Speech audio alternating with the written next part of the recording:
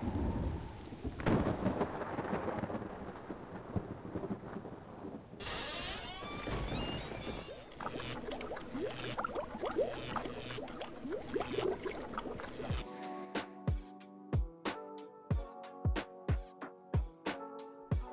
what's up, everybody? My name is Aaron Marley, and this is the Voice in the Wilderness podcast. In today's episode, we finish up our series on deliverance, and we really talk about what all goes into a deliverance session. So let's get right into the show. Okay, so on today's episode, we're going to talk about the nuts and bolts of what deliverance ministry is and what kind of like going through a session is all about. But before we get in depth with that, was there any kind of loose ends you wanted to tie up before we get started?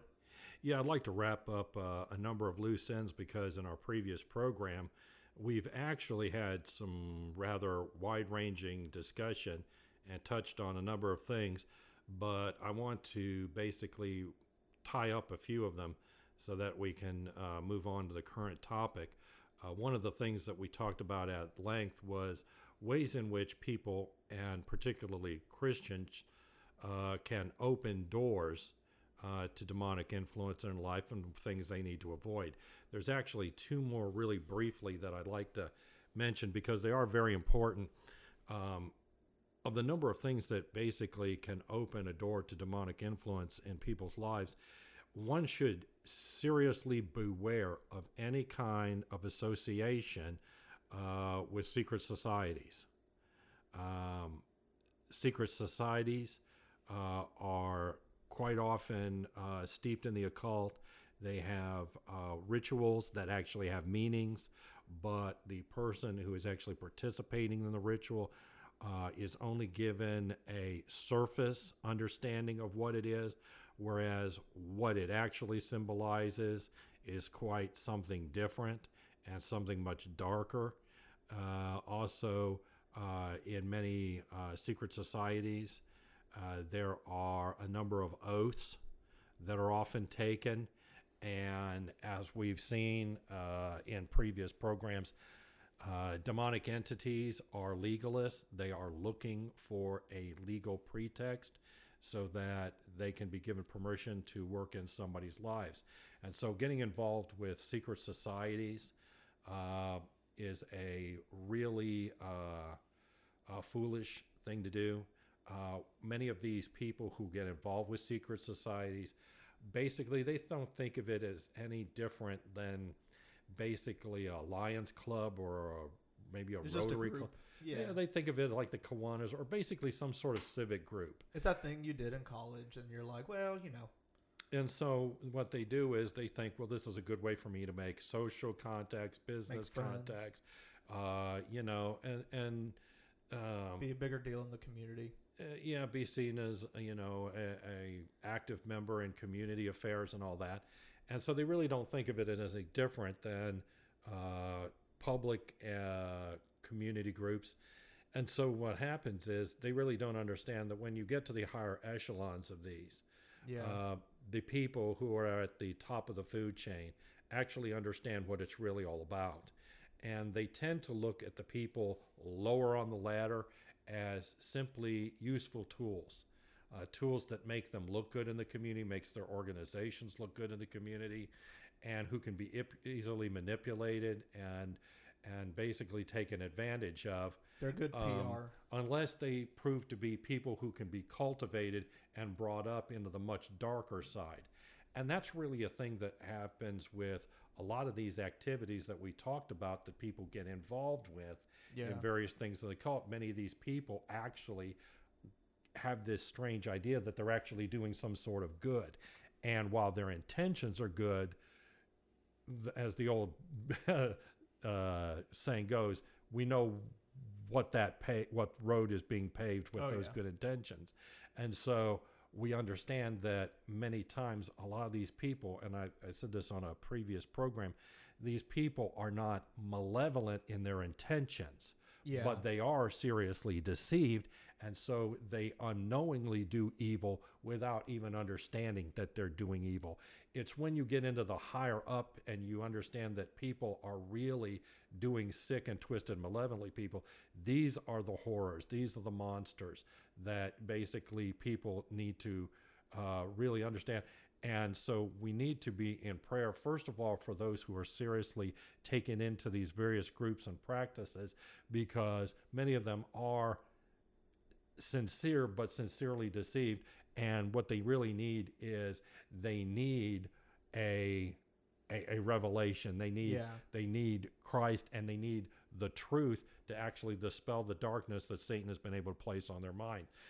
Even the ones, and it's really hard because sometimes when you get to the higher echelons, the people who are in the dark of these things very much embrace the dark. Well, it's one of those things. You got power. You're all into it, and for the most part, for them, life is going okay. You know what I mean? And unfortunately, many of the people at the top of these things actually they revel in the evil that they do. Well, after a while, you would almost have to, just to be in. It really is deep into it. Didn't we have like a relative or a family member who was like in one of those groups, but then they got to a certain level and he was like, "I'm not doing that." Well, and that's what happens to a lot of people. There are people who realize, and this is another situation. A lot of people are trapped in these organizations. They are terrified to leave these organizations or these practices because they fear for their lives. And that's crazy to think about. And indeed, you would think that a lot of people think that's some kind of a joke, but these people are actually... It's not a joke to those people. No, it's not. It's not a joke to the practitioners of the dark in these organizations.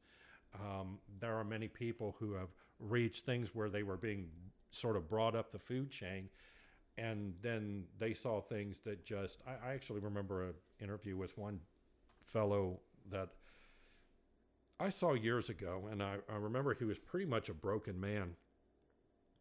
And he talked about basically in his particular line of work, he ended up being basically recruited into some of, organizational things. And this was a guy who was looking to get ahead. He figured it was good for his career. And he was seeing things that were going on. And honestly, a lot of it was just pretty much hedonistic stuff. Yeah. And so, to me, he just didn't think much about it in terms of what's like, you know what? He had sort of the mentality that some people have in corporate America. It's like, you know what? The bosses are party animals, and I may think they're kind of idiots, but you know what? They're party animals, and so, it's good for my career to basically party with the boss. Oh, yeah. I mean, that's the kind of mentality that he had. And apparently at some point in time, after some period of time of interacting with various of these kind of individuals, he was brought into some arenas where apparently whatever he saw, whatever he experienced, it pretty much shattered him. And he left, as I recall, he left his job, he left that career, he left that vocation. And it's like, apparently, I don't think he was ever the same. Whatever these people that he was interacting with were into, it was of such a dark nature that basically he, it's one of those things where he still had a moral compass. Yeah. And he still had a conscience. And whatever was going on, was too much for him. Yeah, it that's basically crazy. He still. To me, that's just crazy that stuff like that happens, and that nothing gets done of it. Of course, like I said, it all depends on who's the leaders of these groups and stuff, but it's just crazy that stuff exists. Period. It is sad, but it is an understanding that we live in this present evil world, this present evil age. Oh yeah, and that as long as Satan has been given permission to operate as the prince of this world, along with the Cosmocrators, who basically darken the minds of men. This is the world that we will see uh, and have always seen. And I think the thing is, one of the deceptions is that we ever thought it was any different. Yeah. It's sort of like basically people lose a certain amount of innocence because they think the world is a beautiful place until they see that there's darkness behind the curtain. And so you realize that the world isn't. It's a very fallen, it's a very corrupt, it's a very dark place, and will remain so until the time that the kingdoms of this world become the kingdoms of our God and of his Christ. And so until that time, we're basically called to occupy until he comes, and to be the light on a hill to this present dark world. So I wanted to mention that because it is an avenue that many people get steeped into the occult and into practices they don't need to. And one other thing that I really want to talk about is people should be very careful about property. Many times people do not understand that there are goods that are manufactured that basically are being made and based on the cultures of their country of origin or the pagan peoples who create these goods, or the people who actually run the companies. Many of these things have curses upon them. Many of these things are dedicated items. We talked in the previous thing about, people who have tattoos of things that they don't even understand what they have tattoos of. It's like, no, you don't understand that basically you've just made yourself a billboard for demonic influence. In the same way, people many times will take in objects that have a demonic spirit attached to them or a curse attached to them, but it then allows, because they've taken it into their home, they've taken it into their possession. At that point, freaky things begin to happen. And it's not always so much obvious stuff where it's like, if you're a Christian, you've got like a Buddha in your house. It's like, you don't need that. Exactly. But like, it could also just be normal things. Like, that's why you got to be careful with like yard sales and thrift stores and stuff like that. Exactly. Because you don't know the environment that just those regular everyday objects were in. Exactly. Everything, the understanding is we are bought with a price. We belong to Jesus Christ. By extension, everything that belongs to us should be then, because when we gave our lives to Christ, we gave ourselves to him, spirit, soul, and body. We completely belong to the Almighty, and we are consecrated to him. Likewise, everything that comes into our possession, because we have stewardship over it, should likewise be consecrated to the Lord. Yeah. It should be dedicated and consecrated. And, a lot of times, and this is a thing about discernment, because I remember we were at an antique store in Tennessee, and your mother and your grandmother were walking through there, and we were walking through the various aisles, and your grandmother walked by a crib. Yeah, I remember this story. And immediately in her spirit, there's this very, very strong. It's like, whoa, this is attached to something very dark. Yeah. Your mother basically had the same witness in her spirit about that crib. We have no idea who owned it before, what dark event was associated with it, what curse, what demonic spirit, whatever. But what would normally be just an item, just an innocent piece of nursery furniture, in this case actually had something very dark attached to it. Not the thing you want to buy and bring home. It's never just like a bookshelf. It's always got to be something creepy in and of itself, like a crib or something, or like a doll. It's never something just, I bought a toilet seat and that toilet seat was haunted. It's always something just innately a little off, like an old-timey nursery stuff. Oh, that stuff bothers me.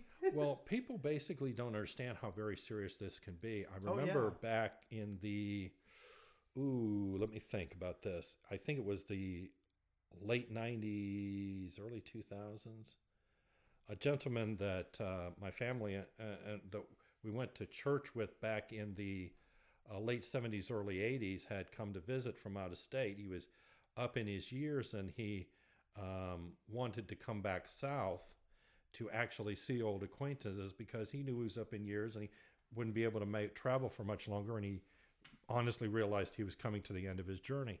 So it got to be basically a reunion time for him for a lot of people. And so we ended up seeing at this gathering a lot of people we had not seen, honestly, for decades. Oh, wow. And so when you see that, you're interacting with people you haven't seen in a very long time. And of course, there are people who aren't there. And it's like, does anybody, is anybody still in contact with so-and-so? I heard so-and-so passed away, so-and-so got married, et cetera, et cetera. And I remember we were talking to this gentleman, and basically we brought up the name of a gentleman that we knew from the early 1980s and who had passed away. And the gentleman that we spoke to, they were very tight back in the day. And he basically laid the blame for this man of God's death on a suit. I kid you not, on a suit. Really? That there was something attached to this. I don't know if it was a curse or whatever. And it's like, he had this suit. He would not get rid of this suit. And he was emphatic about the fact that this suit and this man's refusal to get rid of it basically led to his untimely death. And I have no doubt that he truly believed that, and whether it was actually the case or not, since we were out of the loop on that, I know that he believed it for certainty, and I certainly understand it's possible because people really don't understand how necessary getting rid of these kind of objects really is, or breaking the curses that are over them. Yeah. Many times you bring things into your home, you get them secondhand, or depending on where they're, like you said, the obvious thing, if you have a statue of Buddha, if somebody tries to give you I remember that as a child, a classmate of mine gave me a necklace. Because, back in the 70s, men wore a lot of necklaces. Yeah. It was like, peace, love, and tranquility and all that jazz. And this individual gave me one. Well, it was an Ankh. Oh. The Egyptian symbol of life. And it's like, at that time, because I had no real church background as a child until a certain age, and we talked about that when I got into my personal testimony. But as soon as I realized what this was, it's like, this thing needs to go to the trip. Yeah. I need to get rid of this. I need to repent of ownership of it. It is intrinsically anti-Christian, and I need to, be rid of it. So there's the things that are obviously anti-Christian. They need to be just flat gotten rid of. Yeah. There are the other things that are not intrinsically anti-Christian that either need to be, and I would recommend anointing with oil. Yeah. And then, if necessary, laying hands of this object, because you need to use your authority in the name of Jesus and the power of the Spirit to basically break these curses. Because the thing about it is simply this: if you have an object that is intrinsically innocent, I'll use that term, and there's something that's a curse on it or something attached to it, when it comes into your possession, you are the steward of it. Yeah. And therefore you have ownership and authority over it, which means regardless of what it was to the previous person who owned it, or even the person who might have manufactured it, it is now your possession, and you need to basically break this curse that's upon it. It's like, you know what? I belong to God. Everything that I have stewardship over belongs to God. And therefore, there is going to be nothing in my possession. No demon has the right to attach itself to anything that belongs to me, that I have stewardship over, because I and all that I have belong to Christ. No curse, no demonic spirit, no nothing. And so, but we need serious discernment. We need an understanding of what things mean, because it's like with the tattoo things, a lot of people are walking around, they don't even understand the nature of what they're, Yeah. and it's like, you don't, what are people wearing that's on their clothes? What you're wearing a t-shirt and it's got some sort of emblem on it. You just think it's decorative and you don't really understand it. Some decorative piece in your home, a painting, a statue, something that you don't even know. And so it really pays to pray over what you receive and dedicate it to the Lord. Likewise, everything we own should be dedicated to the Lord. Our homes, our vehicles. In Deuteronomy chapter 20 and verse 5, it basically tells you, you know what? You don't go out to war unless you're dedicated your house to the Lord. Because if you don't have if you build a house and you haven't dedicated your house to the Lord, don't go to war until you do. Yeah. Because, you're going to end up basically... It won't end well. It's not going to go well for you. And it's like, and that was a principle they understood back in ancient Israel. It's like, as for me and my house, we will serve the Lord. Everything I am belongs to the Almighty. Everything I have belongs to the Almighty. And we need to break curses over these things. And then there are times when the Holy Spirit will just lead you, get rid of this. Yeah. And there are things that need to be gotten rid of, period. And so, so far as your homes, one should always, especially if you buy a new home or an apartment or something. Yeah, you inherit a piece of property, walk the property line. Yeah. Anoint the property line with oil. Anoint the doorposts of your home, every doorway, if necessary, every window, and basically dedicate your house to the Lord, and break every curse of previous ownership, because once it's come into your possession, you have spiritual authority in this arena. Yeah. Regardless of who owned it prior to you. And so, there's a definite need to do that. We need to do that with, you buy a used car, pray over it. It may not be a lemon. Yeah. Okay. It may be a curse. And so we need to understand that. So people should be very careful of the objects they buy, the things they own, and should dedicate them all to the Lord. And so that's a definite big heads up, because that's something most people don't even think about. No. Usually, because there's people I know that they, they're good Christians and stuff, but like if they're in the middle of a move, things, it's always hectic. Things Right. get forgotten. You buy certain items and people start acting weird. So, I mean, like, there's things where it's like I said with the guy with the suit, like, they get really protective over certain things. And it's like, why are you so protective over that? Right. That was like, years ago, I was playing a game, and it had something in it that just wasn't good. Like, just, I forget what it was. But I don't know if it was my mom or somebody was watching over my shoulder, and they were looking at it, and I just noticed it, and I was like, stop reading it. Because I was like, stop it. You don't need to. And she was like, that's bad, right? And I'm like, well, yeah, it is. But then afterwards, we just pretty much got rid of it. Right.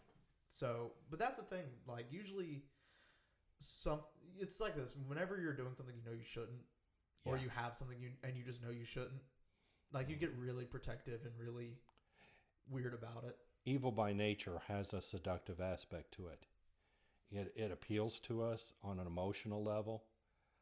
It appeals to us sometimes on a psychological level, and because we are fallen creatures, and we need to recognize that it is a seduction. We are being led away, seduced away from God by these things. In the same way that the stuff we've talked about before, these activities will seduce you away from God if you're a believer or even an unbeliever, to try to keep you from God. So these are the two things that I wanted to mention, the things you come in possession of, and then, of course, the practices that we talked about before, which need, people just strictly need to begin by, confessing their sins, repenting, giving their lives to Jesus Christ, asking for the Holy Spirit to move into them, and for the forgiveness of their sins, and then the taking authority in the name of Jesus, of all, basically sometimes you have to clean house of a lot of stuff, but then you also need to, in some cases, specifically mention each and every activity that the Holy Spirit will bring to mind to you. If you were in this activity, you need to specifically, because you've done this and this and this, and you need to specifically close every legal loophole. Confession and repentance with salvation is the major first step. And if you are already a Christian, then it's confession and repentance. And so we need to understand how important that is in terms of not opening the doors. But the real question for a lot of people is, once the doors have been opened, and many times even after they're closed, demons remain as squatters. Yeah. And at that point, you're not in a situation where you're basically just closing, where you're not just closing doors, but you're trying to get rid of what's already in there. You've got to serve an eviction notice. Yeah. And that's really what you're getting into. And so what you need to understand is, first of all, the nature of what you're dealing with. And so when we talked in previous things, we talked back when we talked about the full armor of God in Ephesians, and we talked about, the various principalities, powers, spiritual wickedness, heavenly places. That is something that you'll see terminologies used, like, for instance, territorial spirits. Yeah.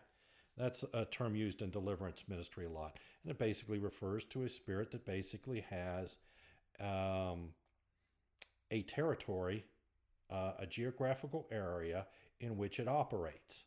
The old Baals of the Old Testament were like this. There were Baals for nearly every... There was like Baal of Zebub and Baal of Horon and, and Baal of this and Baal of that. And there was... Every locality had its own Baal, its own Lord. Yeah, its own. And then there was God like the big Baal, The big Baal. So, it was a hierarchy, is essentially what it was. And that's why sometimes you see Baal referred to in the singular, and then you see it the term Baalim, which are multiple Baals. Yeah. And so, because the thing about Baals are basically... when you move to different areas, what you're going to find out is the culture is shaped many times by different spirits. In some places, there's a spirit of poverty. In some places, there's a spirit of criminality. I remember somebody talking about this in relation to basically the nation of Australia, that it had a strong spirit of criminality because it began as a penal colony. Yeah. So there was a serious territorial spirit that you were going to have to fight, because generations had been incarcerated on the island, exiled to the island, when it was during the time that it was a penal colony for the British Empire. Well, it's like if you go from one town to another, you just notice there's like a change in the atmosphere. I mean, whenever we've taken trips, it's like you can just tell in different states. Like, there's just parts of it where it's like things are just different here.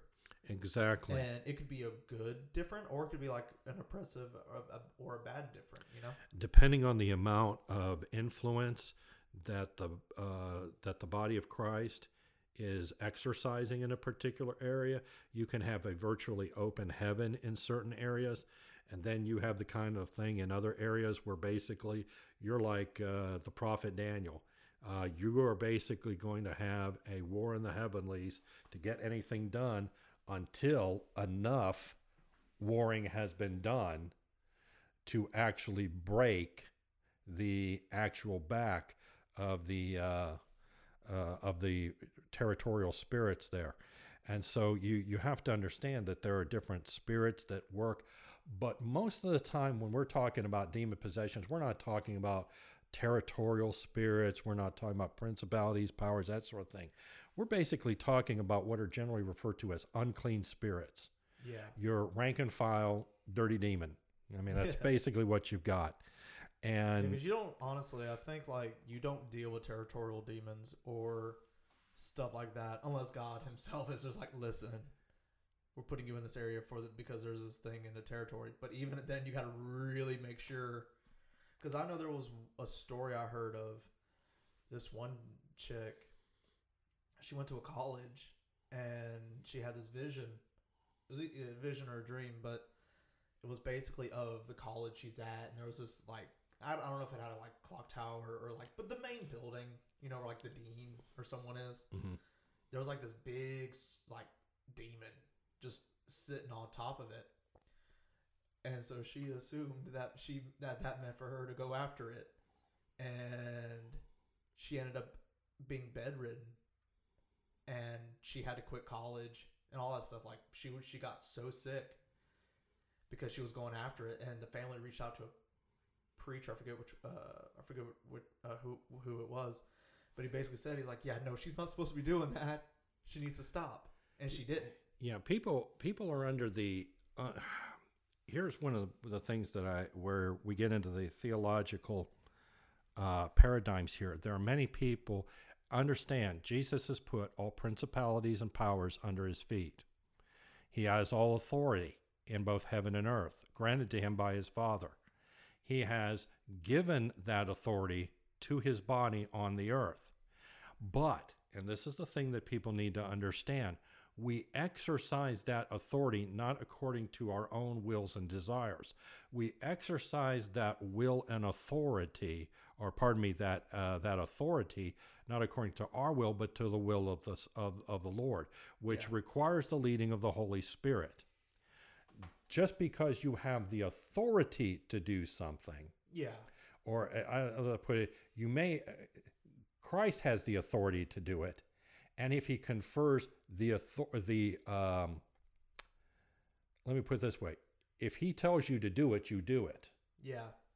But you be sure to ask him if this is the battle you're supposed to fight. It's like he's the sheriff because or the deputy. Exactly. We follow orders. We follow the leading of the Holy Spirit. And if the story of Josiah basically teaches us anything is, know the battles you're called to fight. Yeah. Because Josiah was sworn not to engage in a particular war. He had a great career.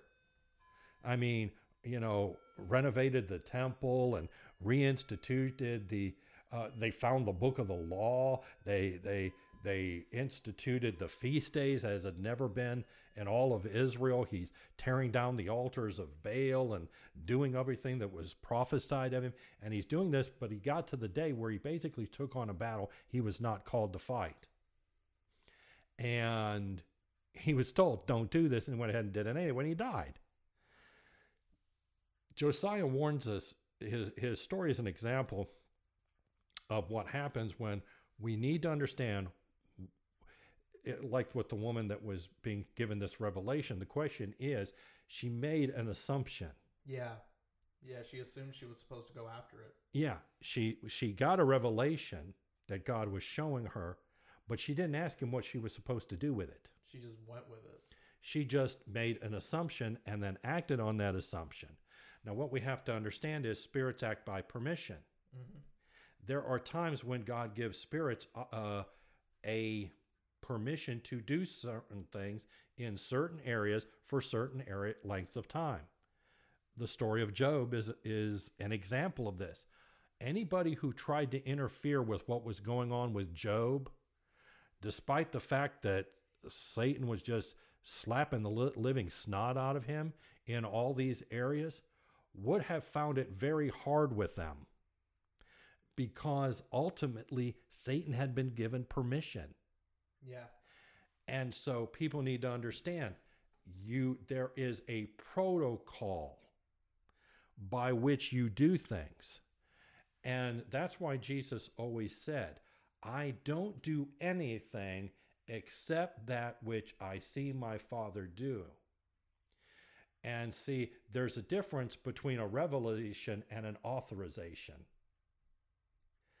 She had a revelation, but she didn't have an authorization. If she had an authorization, then she would have had an anointing to break that situation. But because she didn't have an authorization, but instead a revelation, she messed in something that she wasn't supposed to. Many people think that this is a thing where, well, this is what I'm supposed to do. No, sometimes it's a warning. This is what you need to avoid. Yeah. And so we don't pick our battles. God picks our battles. And we need to always remember we fight the battles we're called to fight. And so when we understand that, that's when we're dealing with the principalities, powers of spiritual wickedness in heavenly places. And when we go through Ephesians and the full armor of God, this is how you deal with that. And we went into that at length in a previous program, so I don't need to rehash all that.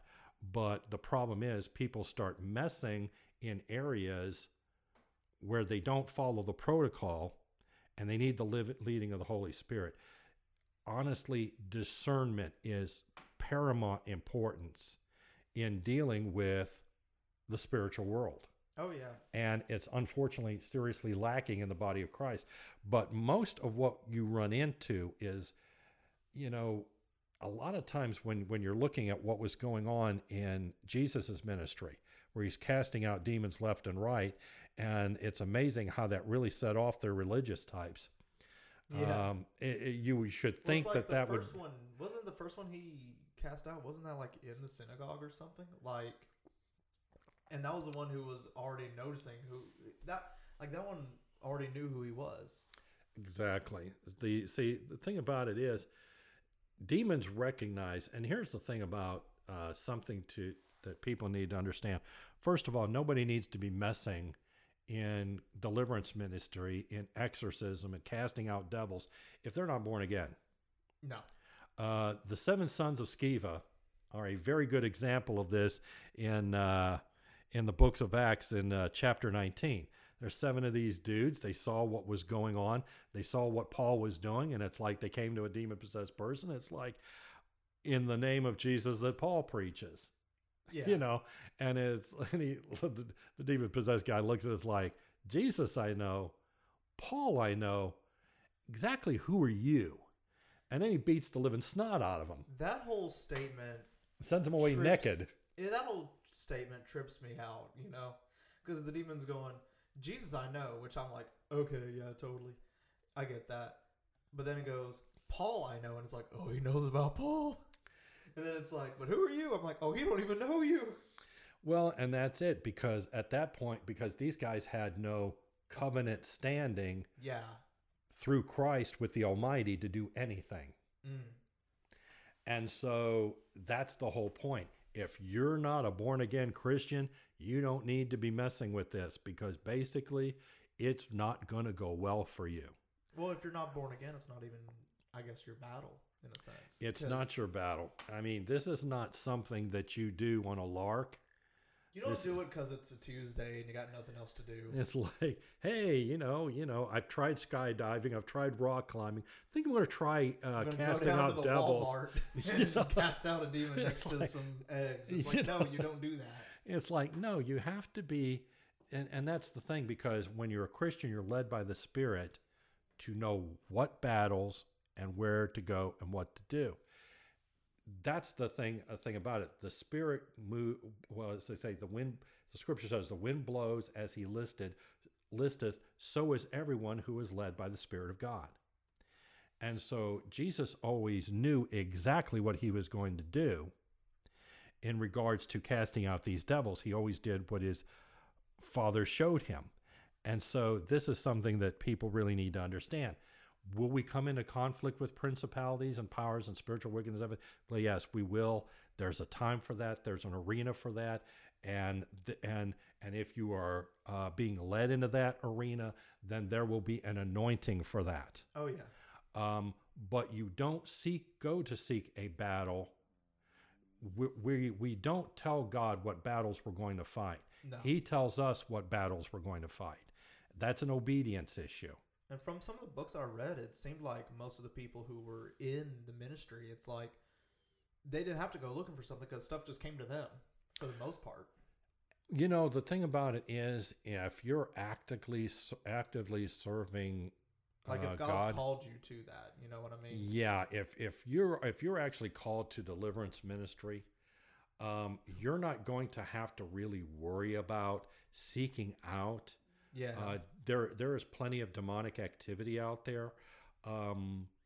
You're not going to have to advertise. No. It's not one of those things where you're going to have to, put it on your Facebook page, or you don't have to promote it. It just kind of happens. You're basically, it's gonna, it's like people. It's like there are people that basically they don't have to go looking for trouble. It just kind of shows up. It kind of shows up. Well, basically, if you're truly called to deliverance ministry, you're not going to have to go out looking for devils to cast out. You're just going to come across them. It's not going to be that difficult. You're not going to have to hunt. But I really need to explain about unclean spirits, because, like I say, we've talked about the principalities and powers back in Ephesians. But when we talk about the unclean spirits, that's a lot of what Jesus was doing for 3.5 years.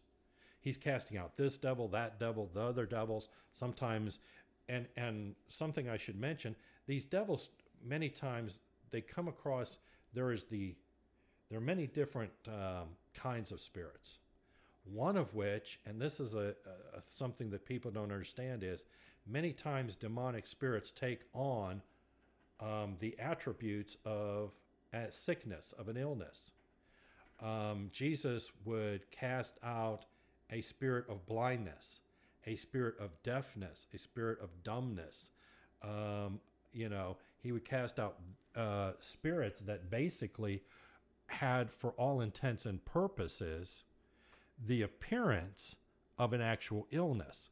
And we had a friend years ago who went to be with the Lord several years ago. But I remember, I want to say it was back in the late 1980s. We visited them in Florida. And I remember him telling the story about one day he had just wrapped up at work, and it was quitting time. And this fellow was very well versed in deliverance and all that. And so he was leaving work, and he had closed up the office, and he was going down the stairs. He was taking the stairs. And as he's going down the stairs, all of a sudden he feels intense pressure and chest pain. And this intense pressure and chest begins to feel like a heart attack.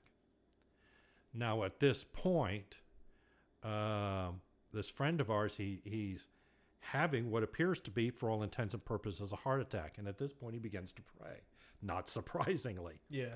And what he says is simply this: Father, if this is my time, and this is your plan for me, then so be it. However, if this is a demonic spirit, I take authority over you in the name of Jesus, and I command you to leave. And instantaneously, his symptoms stopped, never to return. So what you had was a situation where basically you had a demonic entity who was attacking him in displaying all the characteristics of a heart attack, of an illness, of a medical episode. And if he had given himself over to it, it would have taken his life. But he was well versed enough in the Word of God that he recognized the possibility that it was, in fact, a demonic attack. And using the authority of the name of Jesus, he immediately took authority over it and commanded it to cease and leave, whereupon it did. And so one of the things that people don't understand is that many times people are very frustrated, even in Pentecostal charismatic circles, because what happens is they tend to lose faith in healing.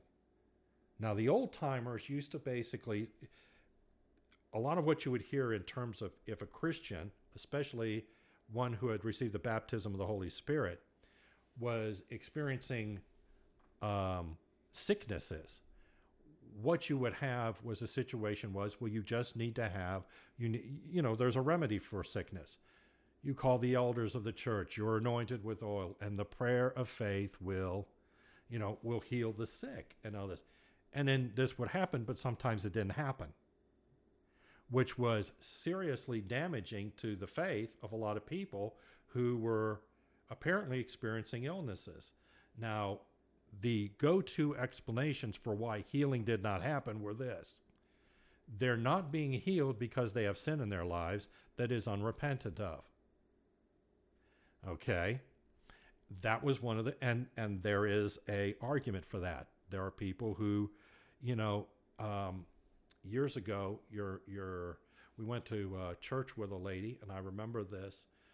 This was, I want to say around 78, 79 or so.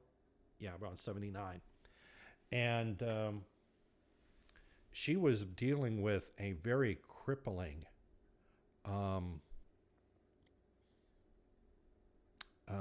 situation in her body. And of course, Mom's like, no problem. We'll just lay hands on and boom, we'll just take care of this. And so Mom's praying for her. And she was telling me, she said, I'm praying for this woman and I can watch, and it's like healing. It's like it's bouncing off of her. And it's like, what is going on here that she's not being healed? And the Holy Spirit basically revealed to Mom that the problem wasn't that he wasn't willing to heal her. The problem was she wasn't going to let go of her bitterness and her resentment and her unforgiveness. And because she would not let go of these, she couldn't receive the healing that was available to her. 40 years later, she is still suffering. Jeez.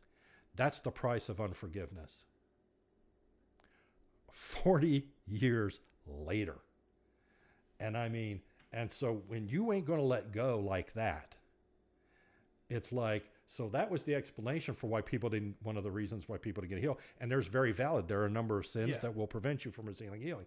The other thing is you just don't have the faith.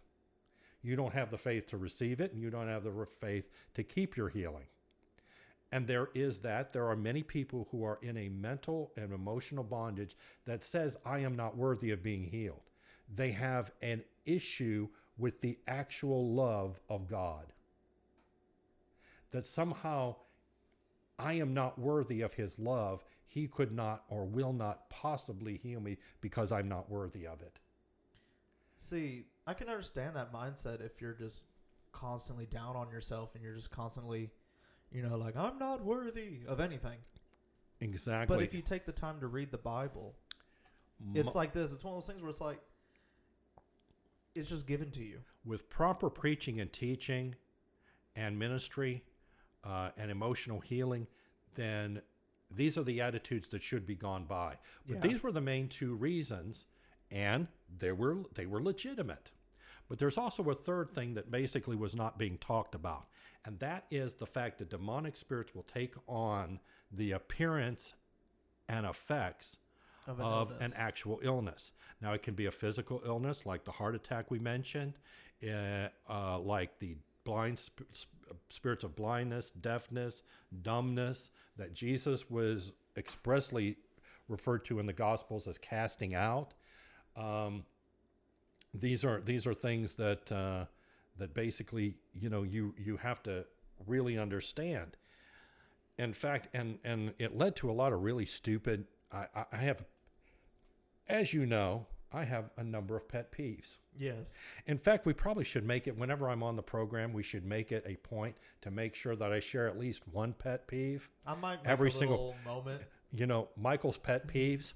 And let me tell you, and one of these things was, and it became such a thing that people began to lose faith in the doctrine of healing and in the power of God to heal and his willingness to heal.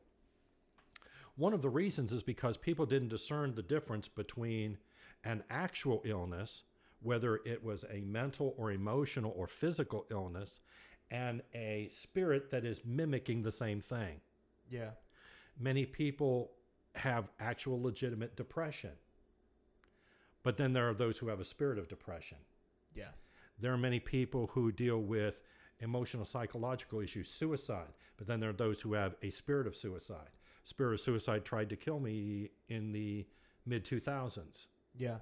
When I was home alone at one point. And I recognized what it was, and I cried out to the Lord, and it made, so this is not theory for me. This is reality for me. Just imagine if I understand. no one like taught this stuff.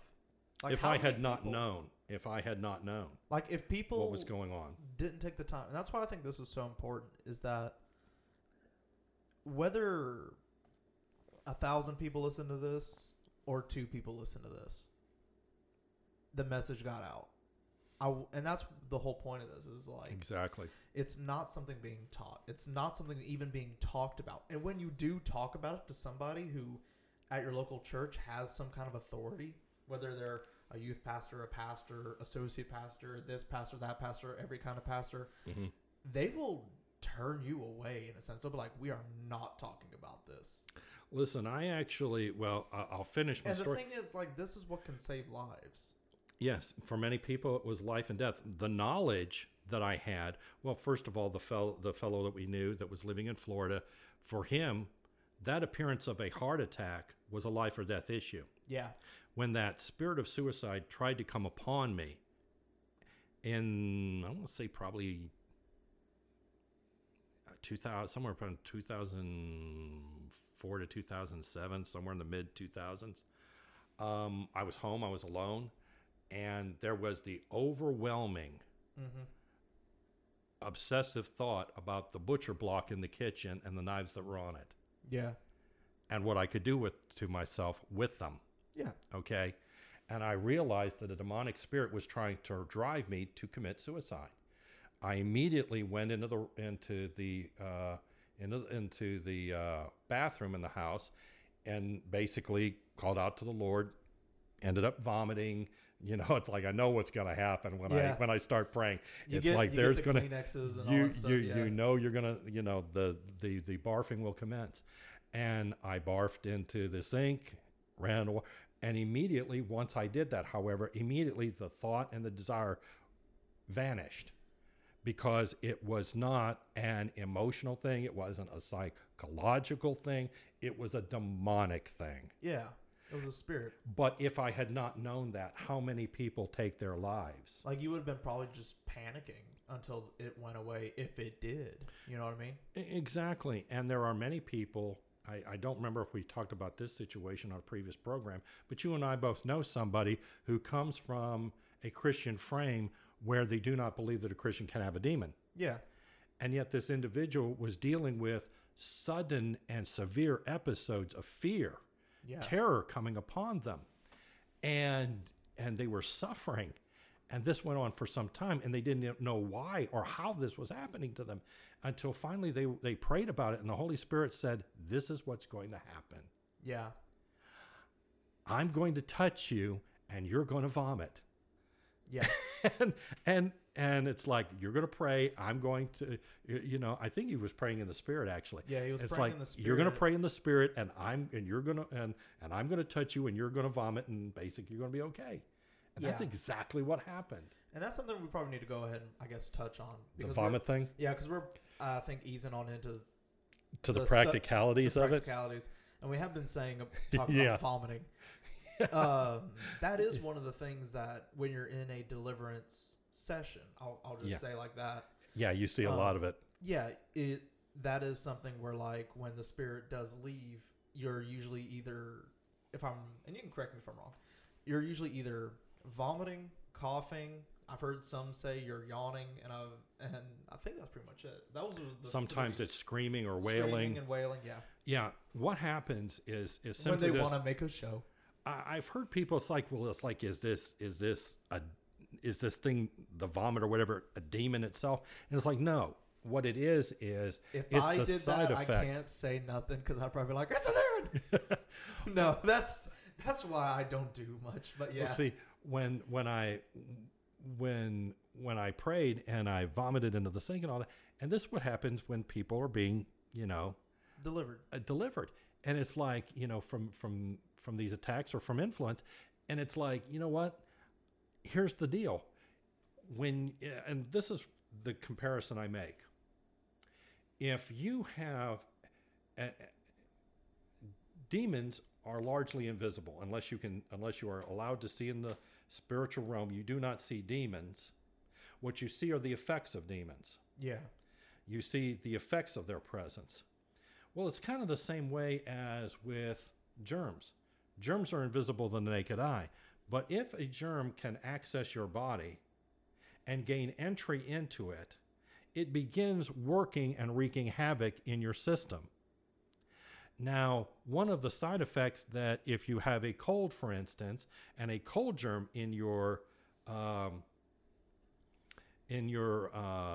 body, your body will produce mucus. A lot of times you'll get a chest cold. And when we have a chest cold and people start coughing up phlegm and stuff, yeah, you've got this congestion in your chest. It's not the cold. People say, I've got a cold in my chest. No, you've got a cold germ in your chest. It's true. But what this stuff is not the cold itself. It's the effect of what's produced in your body as a result of the germ's presence. Yeah. So when you're coughing up this stuff, you're coughing up this stuff that has come into your body as a result while you are coughing up and casting out from your body the cold germs. Yeah. And so it's the same way as that with deliverance. The vomit is not the demon. No. The vomit is a side effect of the demon's presence, and when it leaves, yeah, this stuff goes with it. Because it's it's just like the evidence of what's there, just as the way as the phlegm and the mucus when the cold germ leaves. And so when you're doing this, it's really not. Now, understand, there's the vomit, and sometimes, there is wailing or crying, deep sighs, moans, various vocal manifestations. Then you get to the ones that are really a little more interesting. They make it a little more fun in the session. Well, when you see a spirit leave somebody and it's in the form of a serpent. Ooh. That's a really... Is that real? Yeah, that's a real thing. Really? Yeah, that's a real thing. Here in the South, if someone went through a deliverance session and a snake just appeared, there's enough rednecks out here that would literally shoot it. You would have that one guy who's kind of saved but still a little weird, and he'd pull out thinking like he's a gonna desert eagle. He's like, I'm gonna shoot a demon, and he'd shoot it. Going to have a demon belt or something? He's like, no, you don't want that belt. He's like, you see this? That's pure demon. But you actually see many times these things leaving, and they will actually have an unclean form like that of a serpent or something like that are coming out of these people. There are various other forms that are very dark. That is crazy. That basically comes out. Sometimes people cough up stuff that's, and you see something, it's almost like a blackness. Yeah. That comes off of them, and it just falls off of them. Almost like, and people who are delivered of spirit of cancers often have this kind of thing happen. And so it's not a real cancer, it's a spirit that is taking on the form of a cancer. Yeah, I think I heard a story. There was a guy doing a deliverance session, and this lady was coughing up this like black, sticky, almost looking like stuff. Like it just would plop out. Right. And he'd go get paper towels, but then the thing would actually just be gone. And he's like, I don't know where this thing ran off to, but... Well, it's an immaterial thing caused by an immaterial cause. I would bleach my house if that was me. I couldn't handle that for like a second. Yeah, it's like there have been deliverance sessions where people just vomit buckets of stuff. Yeah. But by the end of the evening, when the deliverance session is over, there's nothing there. Yeah. Because it is a spiritual effect of a spiritual cause. Mm-hmm. And so, but again, that's one of those things you have to understand the natures of sometimes what you're going to see when demons are being cast out and when they're manifesting. Yeah. I do want to say that I'll wrap up my pet peeve.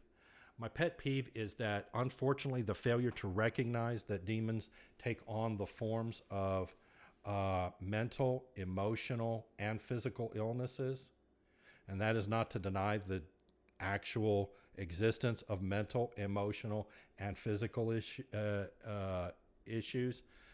But the truth of the matter is, if you're not getting healing, you need to seriously explore in prayer whether or not you or your loved one is being actually attacked by demonic spirits. Yeah. And because so many people failed to discern this, people began to lose faith in healing, and you heard a lot of really bogus nonsense coming out of the mouths of ministers who didn't really have answers. Like, for instance, people would talk about when Christians weren't getting healed and they were dying. Yeah. You know, obviously there was a number of reasons why. One of them is maybe sometimes a lack of faith. Maybe it was unrepentance, and maybe it was a number of reasons. But many times it was undiscerned demonic attack. And so people would say stupid stuff like, death is, our brother and sister went to be with the Lord today. And although they did not get healing in their bodies, we know that death is the ultimate healing. And I hear that stupidity coming out of the mouths of people. Yes. And the thought really, it's like, you are a complete moron. Well, remember in the Bible when Jesus prayed for those people and they just died? Exactly. I keep all telling 10 you, of them, they just it's burst like, into flames. yeah, dead. Jesus said, be healed in my name, and they just dropped dead. And it's like, no. It's just a way to make the people at the funeral feel better. And I understand the desire You're to there make. they're just there to mourn. But we don't really need to basically be trying to do nothing more than comfort the mourners of those that we have failed to adequately minister to while they were still alive. Exactly. It's time to actually face the situations, deal with the situations, the real causes why people are not being healed, and those who actually aren't in need of healing but actually need deliverance, and so that people can walk in health and in victory. That's what we really need to be doing. Because see, here's the thing: there's so many people that are like medicated. Yeah. Like if you just go up and ask random people, they're probably taking something for something. You know what I mean? Whether it's like I said, a physical, emotional, or a mental thing. Well, and it's like, how much of this, if they were saved, because there's a lot of Christians who are on a lot of medication. Oh yeah. But it's like, imagine what would happen if you're like, well, let's go through a healing process. All right, well, that didn't work. Let's go through sin. It's like, well, maybe you need to repent. They do that. Still nothing. I wonder what would happen. I wonder how crazy things would get if you actually was like, let's try deliverance and see if this isn't even a sickness, if it's just a spirit. I wonder how crazy things would get and how many people would be off meds because of it. Well, that's it. I mean, honestly, as I recall, I remember reading some statistic, I believe the number was something like that nearly half of all Americans are on some sort of mood-altering, mind-altering drug, either legal or illegal in the United States. That is an insane percentage to me. I'd like some verification on it because it's such a mind-boggling figure. But the truth of the matter is, if it's anywhere even near that, it goes to show you the degree of suffering that's going on, that people are trying to chemically medicate away. Some of these people are, let's be honest, if they were to become Christians, many of these issues that cause them to take these chemicals would vanish. Others would require a healing, but yet others would require deliverance. And those are the ones that people are too scared to even try. That's the one that, honestly, a lot of ministries aren't even willing to go there. So, okay, let's talk about like just in because we've been talking about people gonna vomit, scream, and probably do all that stuff. Um, let's actually do like a walkthrough of a session of a deliverance thing, so people can have an idea of just what's going on. Do you have any stories or anything that you are willing to share about something you've experienced or heard or been Sure. a part of or something? One thing, and I will get into it maybe in our next show or something, we need to understand where demons come from. Oh, because beyond the principalities, powers, etc., when you get into the general unclean spirits, the unclean spirits are disembodied spirits that are actually still needing a physical host. They need a host because without a physical host to inhabit, they can't experience what they want to experience and what's manifesting in the person. So, like I said, these unclean spirits are basically looking to manifest their own desires, their own personalities, their own agendas through an individual that they've gained access and influence over. And so what you're seeing is they're actually people many times who are demonically influenced, and especially if they've been demonically influenced a long time to a great extent, sometimes become very panicky during a deliverance session, because what happens is they are losing demonic spirits that have been so prevalent in their lives for so long a period of time. Is they're actually concerned that they're losing themselves, because they don't know where they end and that evil spirit begins. Well, that's the thing, though. Like, because there's some people who are like 20, 30 years into it. Yes. And it's like, once you've been in something for so long, you do forget how you were before it. It's like having a friend for for a few years. You can't really remember life before them. It's weird. Yeah. It's one of those things where these things affect their personalities. That's one of the things you see in generational spirits that run through lines. I know of somebody who basically you have an uncle and nephew situation. And basically the nephew is not necessarily what you call a dedicated Christian, but he's a churchgoer. And he's married and he has 2 children and he's doing well in business and his wife does well in business and they got the nice house and the successful life and all that. His uncle basically is an alcoholic, a big talker, but a complete life failure. He basically is, basically a womanizer and all this sort of stuff. So what happens? The uncle dies. Within 90 days, the nephew, who is similar to him in personality, has inherited the spirit. We talked about how this works in a previous program, of his uncle. No clue what's going on with him. He begins drinking heavily. He begins messing around on his wife. He ceases going to church. He basically watches his marriage fail, his career fail. He takes up with a woman he's basically messed around with, and all of that. And he spends basically the rest of his life as an alcoholic, as a big talker but a life failure, simply just like his uncle. Because what's happened to him is that basically the same spirit that inhabited his uncle inhabits him, because they were closely blood related and they were similar in personality. And this particular spirit was looking to run through the bloodline, and it liked a personality, a certain type of personality and a certain bloodline, because it gave it opportunity to manifest itself, influence these 2 men, and basically work to its own desires. So that's why a lot of times when you are casting demons out of these people, they will freak at a certain point sometimes. You have to really start a break if you can. and this is where I suppose I really need to get into the nuts and bolts of this. When you start basically being led, again, there are those who are called to deliverance ministry, but all believers should be ready, willing, and able to cast out demons if the circumstance requires. Yeah. I mean, that's like, a given. It's like healing ministries. It's like there's those who are called, but everyone who is a believer should be ready, willing, and able to do that. Yeah. It's just one of the things that Jesus says to do. To operate in healing. I mean, just check out Mark chapter 16. It's all there in black and white.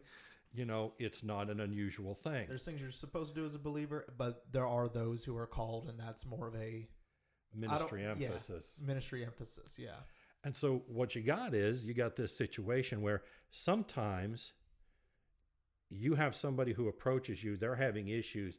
They know they've got issues. You recognize they have issues, and you understand the nature of them.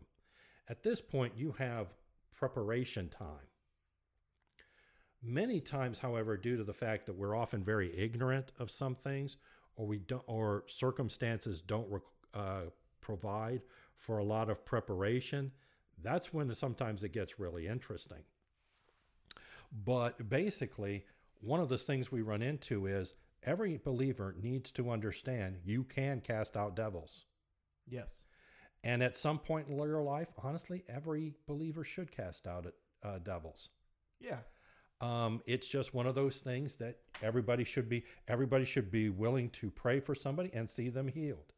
Everybody should be willing to cast out devils. It's just the thing. Oh yeah. So we need to get to this mindset, and it reminds me of a situation back in the 80s. And this is a good example that I'll just use. We were attending a church back in the latter part of the 1980s, and they were Southern Baptists who had become Pentecostal, and as a result, they split off and had established their own fellowship. Well, they had a number of people there, but they were still a small congregation. We had relocated from another location. Somebody mentioned their church to us. We started visiting, etc. And we were attending there for a time. Well, your mother became acquainted, because there were not a lot of other females anywhere near her age, with a girl who was going there. And it's like, well, when there is nobody else, you have no other choice. When it's one of those things. It's like, you know what? It's like, if I'm going to talk to somebody, I got to, Well, anyway, this particular girl was having issues, and during praise and worship, this young lady would become very agitated, which is not unusual. I mean, let's be honest, whenever there's worship, whenever the Holy Spirit's moving, if you've got a strong enough presence of the Holy Spirit, at some point and time, those demons are going to basically be really unhappy. When Christ would show up, many of them would fall in the ground, convulse, scream, why have you come to torture us before the time, etc. And they would just go crackers. And that was just from him walking in the room. Yeah. Like, he probably knew they were there, but he was like, And then they're like, stop torturing us. He's like, I just walked in here. It's like, you don't even know yet. So just wait. So a lot of times, and I have to say, I guess maybe the fact that we aren't seeing more demons manifesting in our churches during our worship service may be a thing where it's not that there's a lack of demonic presence, but maybe we need more of the presence of the Holy Spirit and some Pentecostal worship and some power of God there to actually make these things so uncomfortable that they either want to manifest or they want to run. I mean, I agree. And so this is one of those things where it's like, I would love to see a service that was that wild. You know what I mean? Where God's just moving so heavily, the Holy Spirit's there, like, you just feel the presence of God so much that people are actually either manifesting or just getting up and running. Because they're not going to casually stroll out. Like, these people are probably going to beat feet and run out. Yeah, depending on the degree and demonic influence in the person or people's lives, yeah, they're going to become extremely agitated. They are not going to want to stick around. And so this girl begins getting agitated. Yeah. And so she leaves the worship service and she's cutting out of the sanctuary. And your mother is like, so-and-so's leaving the service. I wonder if she's sick. And so she decides to follow her. It's like, the she's like my only friend it's here. It's like, if this girl's sick, I might need to help her. She might need help in the restroom or something. Yeah. And it's like, okay, so she follows her, and the girl is still agitated and is not wanting to look her in the eye. Yeah. Keeps the head down on the chin, doesn't want to look at her, but she says she wants, pray for her. And it's like your mother, even at that point, she knew enough about, deliverance to know it's like, okay. She knew enough that she knew she was acting weird. And the girl was actually in a darkened Sunday school room. In the dark, in a Sunday school room. That's where there was nobody else at. Demonic activity or not, that's just weird all on its own. And it's like, so this is not terribly surprising. So it's like, okay, hang on a minute. I'll be right back. Yeah. So she comes back with two young guys, okay, who go to the church. One of them is actually in a leadership position. One was the pastor's son. They go in there. It's like, look, here's this thing. And so it's like, you know what we're going to do. And they're in the room and it's very dimly lit, but it's just your mother and these two guys and this girl. Well, the two guys basically are on either side of her. Mm-hmm.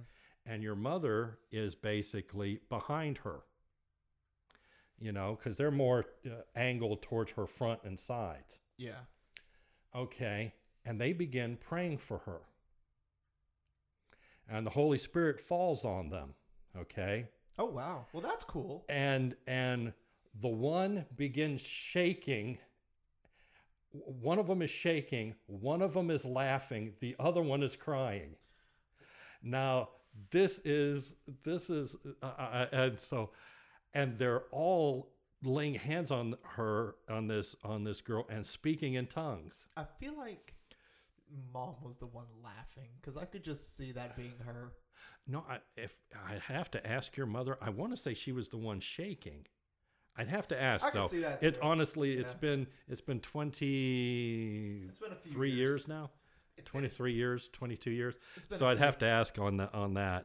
But I just remember one was shaking and one was crying and one was laughing, and they're praying in the Spirit. And this girl she's got those eyes shut hard, and she's got that chin right down on her chest, and your mother's behind, okay? Yeah. And she says she's got her hand on the girl's back, and she can feel something move. She has her hand, and there's something that moves. And it's like, So she follows what moved with her hand, and it moves. Her hand moves down, it moves up. Her hand moves up, it moves down. And she's doing this thing where she's nearly giving this girl a back rub because basically, she's praying in the Spirit and her hand is moving, and her hand is moving to follow this thing that's moving. And so, and that's, and she remembered something I told her. Okay. See, and I remember her telling me about this later. It's like, she said, I'm doing this. And it's like, I remembered, Michael, something you told me. You told me about something, and I read this in some books by people who worked in deliverance ministry. And that was that demons do not like to be cast out and commanded to go to a place called Tartarus. Tartarus is a place where fallen angels are imprisoned in chains of darkness to await their judgment. The Greeks knew what Tartarus was. It's actually mentioned in the New Testament only once. It's not used Tartarus. It's actually translated something else. But I remember studying it, and I was like, well, this is really interesting. Apparently people working in deliverance ministry I've been getting some mileage out of this. And so I had shared it with your grandmother, and I shared it with your mother, and it's like, so she remembered this little bit of information. She said, okay. And she draws her hand back and she said, and it's like, okay, I know where this thing is at on her. And she immediately slapped her hand on it and said, I command you to leave and go to Tartarus in the name of Jesus. It worked out great, and we all went home happy. At that point, the girl spun around and went for her throat. Oh my gosh. I don't know if your mother's ever told you about this. She has, but it's been a long time. Yeah, it's not one of those things you No, just because, talk like, about every day. It's like, well, Aaron, it's March. You know what that means. It's time to talk about it. It's time to share the story again. So the lady went for my throat, and and I so- thought to myself, ooh, this is not fun. So at that point, the girl has her because they don't like it. No. They don't want to go there. Well, imagine taking a low-level local thug and tossing them in a maximum security penitentiary with the most hardened criminals in America. It doesn't end well. You know, and you got, you know, this local goober that's basically in because he won't stop DUIs. You know what I mean? Yeah. It's like, you know, that's what it's like when One you of take these your things general. just doesn't belong here. You know, it's like it's like if you go to a prison Yeah. and you're like the new meat, you know, it's like scary. it's like, oh, here's a newbie. I'm gonna pound their head in. I'm gonna Yeah. smack them around. I'm gonna let them know who's boss. Well, that's sort of the same way when this happens. So she these goes for things- her throat. Goes for the throat.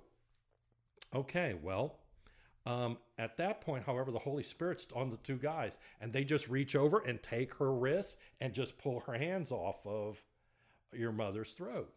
Well, at that point, it's on. I mean, they're seriously, and it's like, you got no, and she's telling you got to get out, and so the three of them cast 3 demons out of her. They knew they cast 3 demons out of her, and at that point, she was willing to raise her head up and at least kind of look him in the eye. Yeah. But she was still agitated, and it was like, okay, It's like, she's got relief. However, there's still more. this is not the end of this. Okay, so at which point we knew some things were going on. Now, this was an unexpected situation. It's not the kind of situation that you often go looking for, but it's just the kind of situation you're having. These boys, they're 6 months away from being Southern Baptist. Yeah. Okay, yeah, doesn't happen a lot in the Southern Baptist denomination. But here they are with this Pentecostal girl casting out demons from this, you know, from this girl in that they've known for apparently a good while. And it's like, okay, this ain't done. Well, the situation got through the church pretty quickly to the right It always levels. It's like, okay, because, you know, when it's the pastor's son and somebody else who's involved with leadership, it's pretty much an understood. It's like, well, what are we going to do? Well, we need to cast the rest of them out. You know, we need to get rid of them so that she's free of this. And this is where you get into the situations. And you need to make sure, and here's things that you need to understand. You need to understand that you need to go at this. You need to the discernment to know whether you need to go whole hog or incrementally. Because depending on the degree of demonic influence and the length of time to which they've actually been demonized, again, it can feel as though they're losing themselves. Yeah. And that can be a frightening experience. There's also a thing where they need to understand, if you can do it, if you have the opportunity to do it, they need to understand what's happening to them. And you need to give them a little theology. Yeah. You need to give them a little background on this. There's nothing wrong with having a little teaching about Exactly. the thing. And of course, it's always best if you can go into this with preparation. Oh, yeah. If you know that you're going to be dealing with somebody who needs deliverance, this gives you time to pray. And fast. This gives you time to fast because you want to be spiritually sent. You That was a want to story. be able to pray and pray in the Spirit. You want to be as spiritually prepared going in, and if possible, you want to. If you have to go it alone, Yeah. God is with you, and the Holy Spirit will give you what you need. But you If don't you- need to. If But you can if help you it. exactly, your mother could have tried going it alone, but she knew that she didn't have to, and it was better. It was wisdom not to. So she got the two guys, and they ministered to her that night, which was Better. wisdom. See, going back just real quick to kind of emphasize the whole importance of praying and fasting. Yeah, I do remember, and I'll make the story quick. There Sure. was a lady, her kid was acting crazy or something like He Mhm. was obviously demonically influenced and something was going on. right. And there was a pastor that she knew who actually worked in deliverance. He Mhm. went to go and cast the demons out and all that stuff. But it wasn't really, the situation wasn't working. You know what I mean? Like, it was just, Mhm. something was off. He left, said he'd be back in, I think, like a week. Mhm. And the kid who was demonically influenced was like throwing shade and talking trash to the pastor. He's like, "Oh, you can't do it," you know. Mhm. So he left, and he came back a week later. And in that week, he was like praying, and he fasted. I think like the whole week, Right. prayed, and he came back. He goes, "We're gonna try this again." And the kid who was demonically influenced, the demon spoke. He was, I'm paraphrasing, I don't remember. But he basically was like, "Uh-oh," he's like, "This isn't good." He's like, "I'm coming for you now," and the kid got set free. But that's Exactly. the importance of sometimes you have to pray and you have to fast to even, because isn't that what they said in the Bible, where it's like this one comes out with through prayer and fasting? Well, there was that situation where Jesus had basically given authority to the apostles to go out and do this, and somebody brought a demon-possessed person. It's like, Jesus, I brought this demon-possessed kid of mine to your disciples. They couldn't cast it out of him. And he's like, okay. It's like, this kind comes out with prayer and fasting. And so it's one of those things where it's a degree of preparedness thing. Yeah. Jesus was always prayed up. Jesus He was always fasted. continuing fasting. He lived the fasted life. Yeah. And so it was one of those things where, but his disciples, not so much. It would have been nothing for Jesus to do Yeah. it. But for his disciples, it was a learning moment where it's like you have to be constantly in this. And demonic entities recognize when people, they recognize degree of anointing. Yeah. They recognize degree of faith. And that was the difference between the first time the minister came and the second time the minister came, that Yeah. at this point he was ready. He was prepared. Yeah. It wasn't spur of the moment. He had time to build his faith, to fast, to be discerning, to be ready. He knew what he was going to do, and he had a full assurity of his authority to do it. And at that point, the demonic spirits understood that. And so you look at that, and it's like, this is something that people need to understand. Now, but you would be surprised how quickly God can get somebody ready. Oh, yeah. And as I continue with this story about this girl, I'll give you an example of this. Funny stuff. You would not think that deliverance ministry could actually produce humor, but it's amazing that it actually happens sometimes that way. Depending on your sense of humor, you could find something funny. Well, I remember with this particular girl, and she really stands out in my memory because of some of the stuff that went on. It was because, again, you have people who have no bias either way. You understand, because these people had been Southern Baptist and had become Pentecostal, they were no longer married to strict Southern Baptist dogma, because it's like, you know what, we were wrong about this. Speaking in tongues is for today, and healing is for today, and all of the moving of the gifts of the Spirit, that's all for today. So, they really didn't have any problem wrapping their minds around the idea that, we weren't taught this where we were at but it's like, it's in there with the tongues and with the healing and with the gifts. And they're in the middle of holding the lady. Like, just like a couple years ago, we didn't know what we know now. We just don't know this yet. Yeah. But the funny thing about the Baptists is they always want a scripture. They do. They always want a scripture, which is a good thing. It's a good thing to have your base. Because what happened was, and I try to remember if it was the following night or 2 following nights, but we knew that there was going to be a home Bible study in the home of one of the people who was in leadership there. And she was going to be there. And we were going to be prepared. And so everybody... I wonder if she knew what she was walking into. I don't know if she fully appreciated it. I don't think she did. Although we did try to explain it to her. Because, and I'll explain some of this later.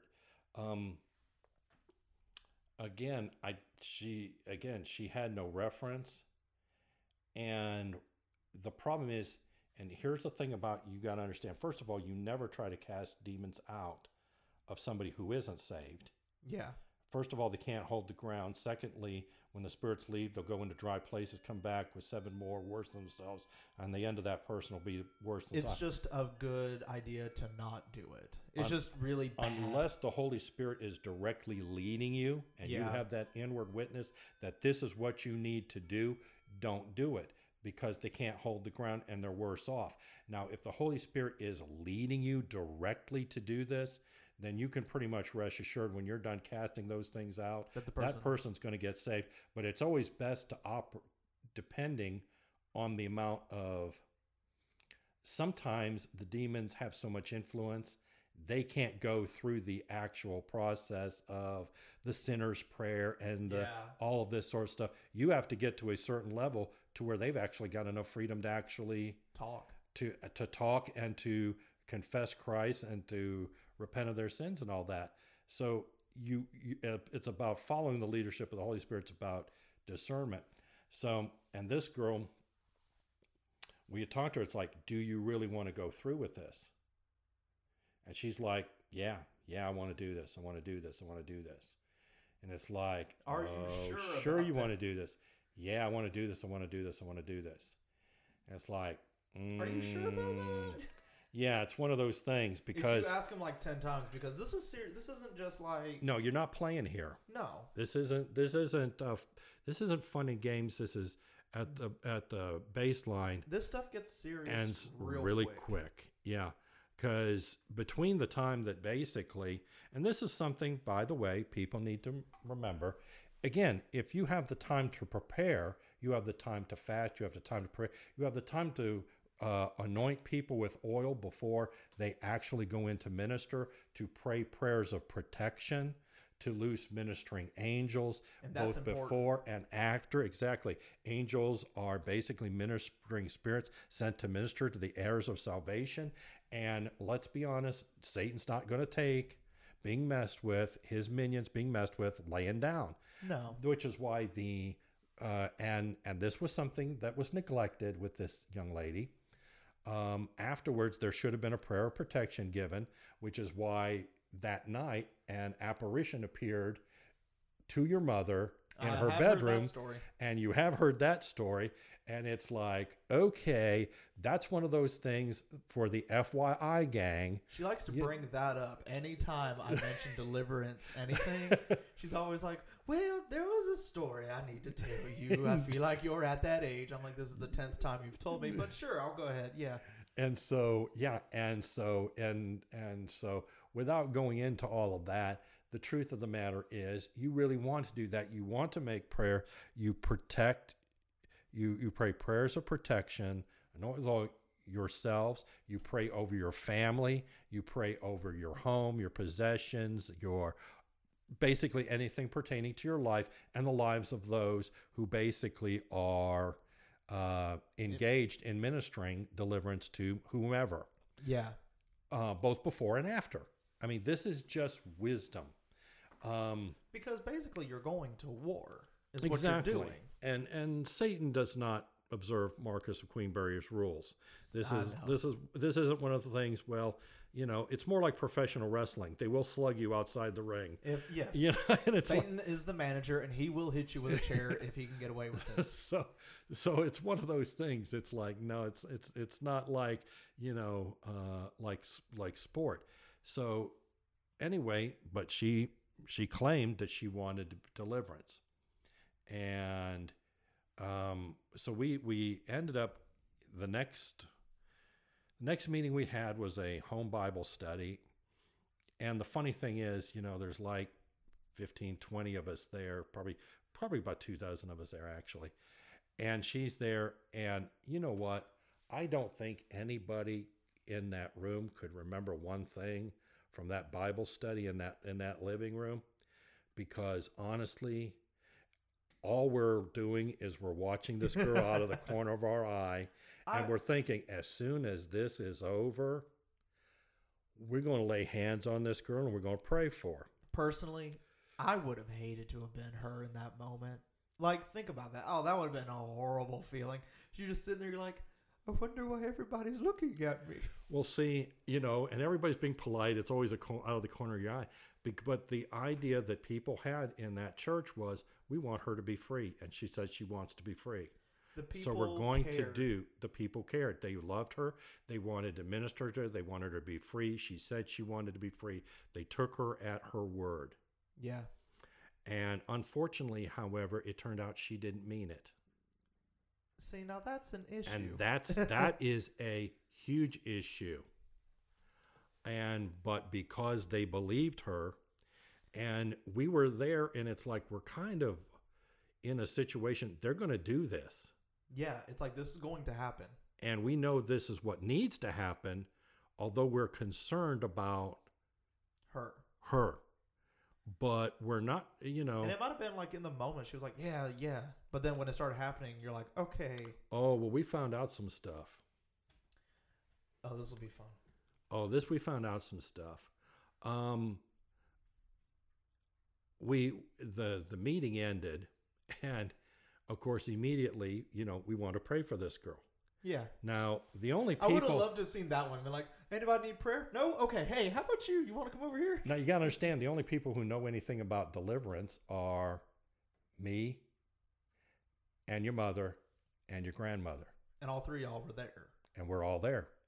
And there's only 2 other people that have learned anything, and that's the 2 people that 2 days earlier helped your mother cast the demons out of this girl. They peeled the hands off of my mama's throat. That's as far as it went. That is amazing. And then you got the rest of the people in the room, and they're basically, you got to remember, back in 30, 40 years ago, deliverance ministry was unfortunately not well known, and especially not well known throughout the body of Christ.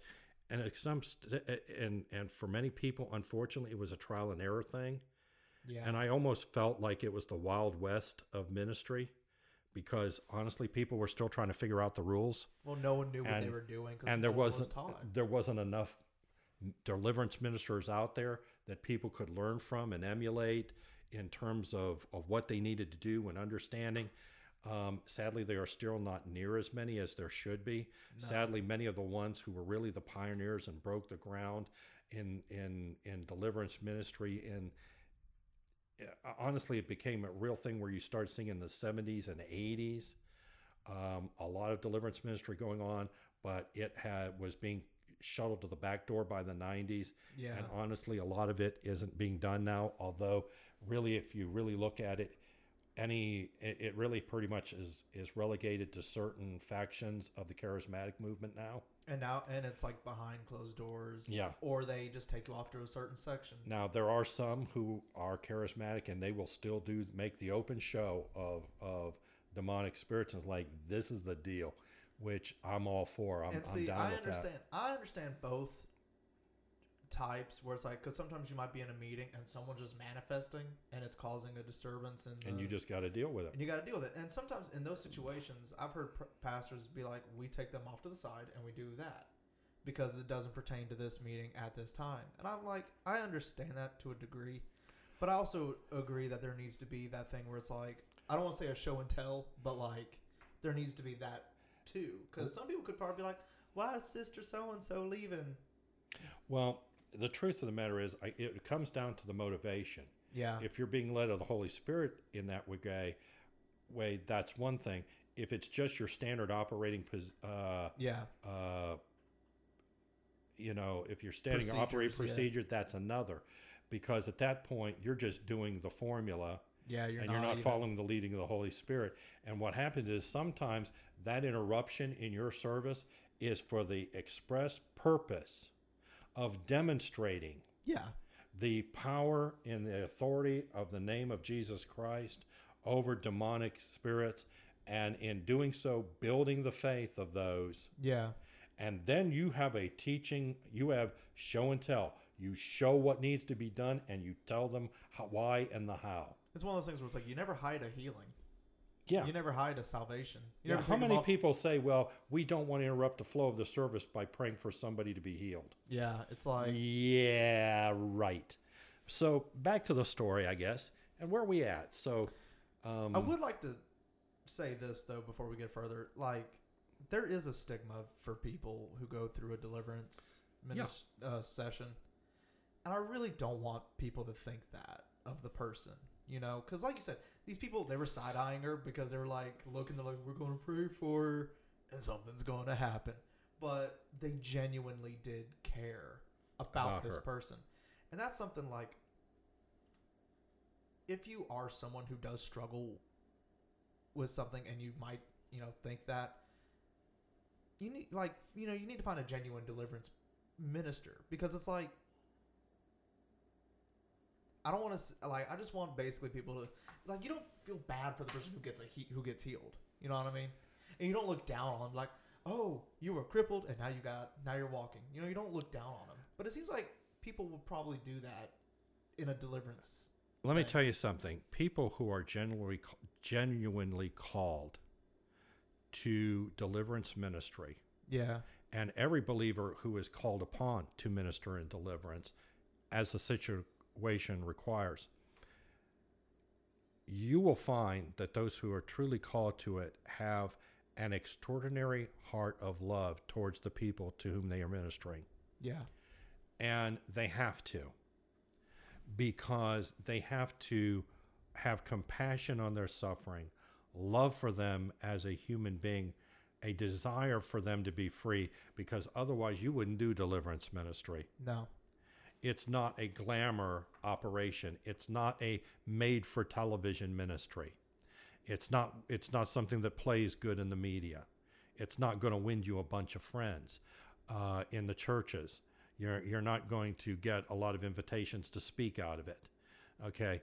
But it's going to change dramatically the life and end the suffering of a lot of people who have gone through unimaginable mental, emotional, and many times physical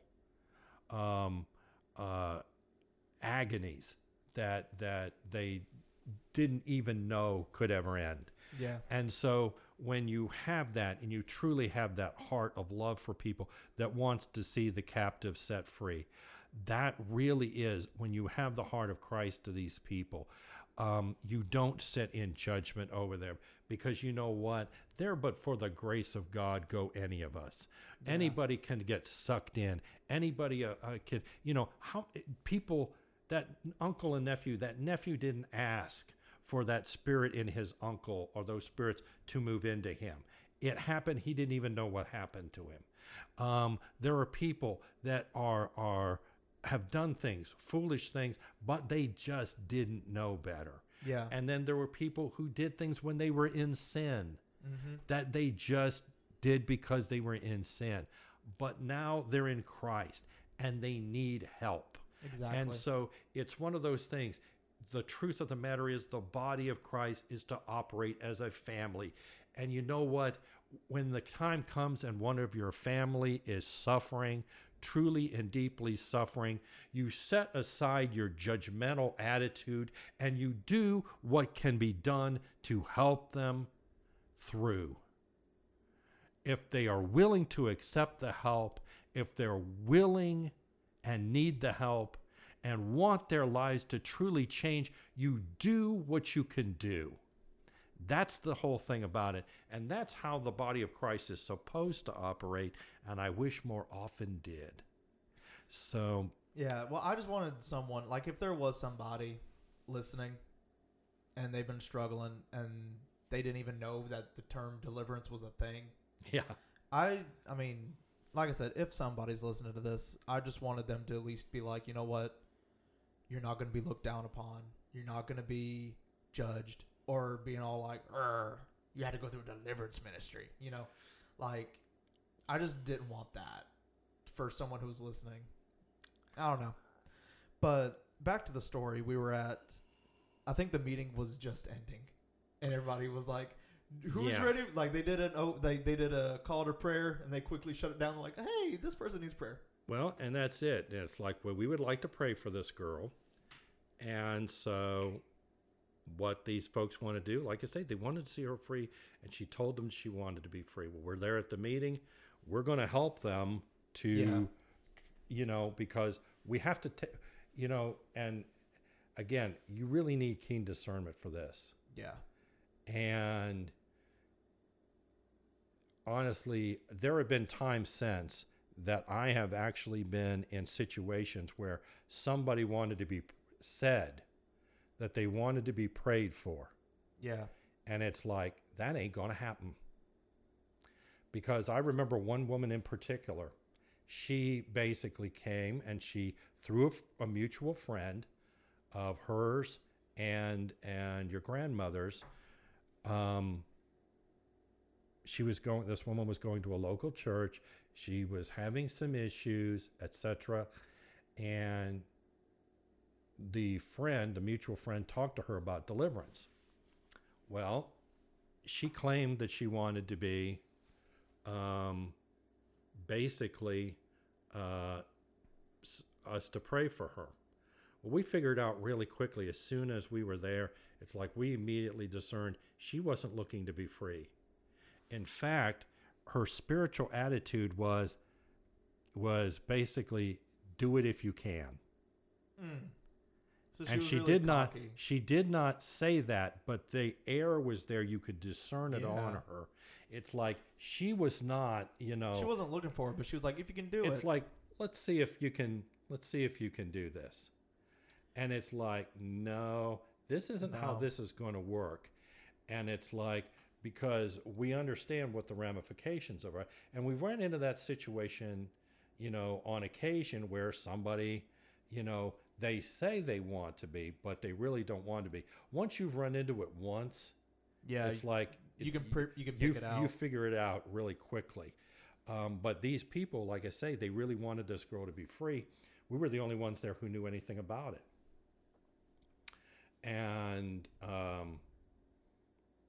And so everybody felt obligated to take her at her word.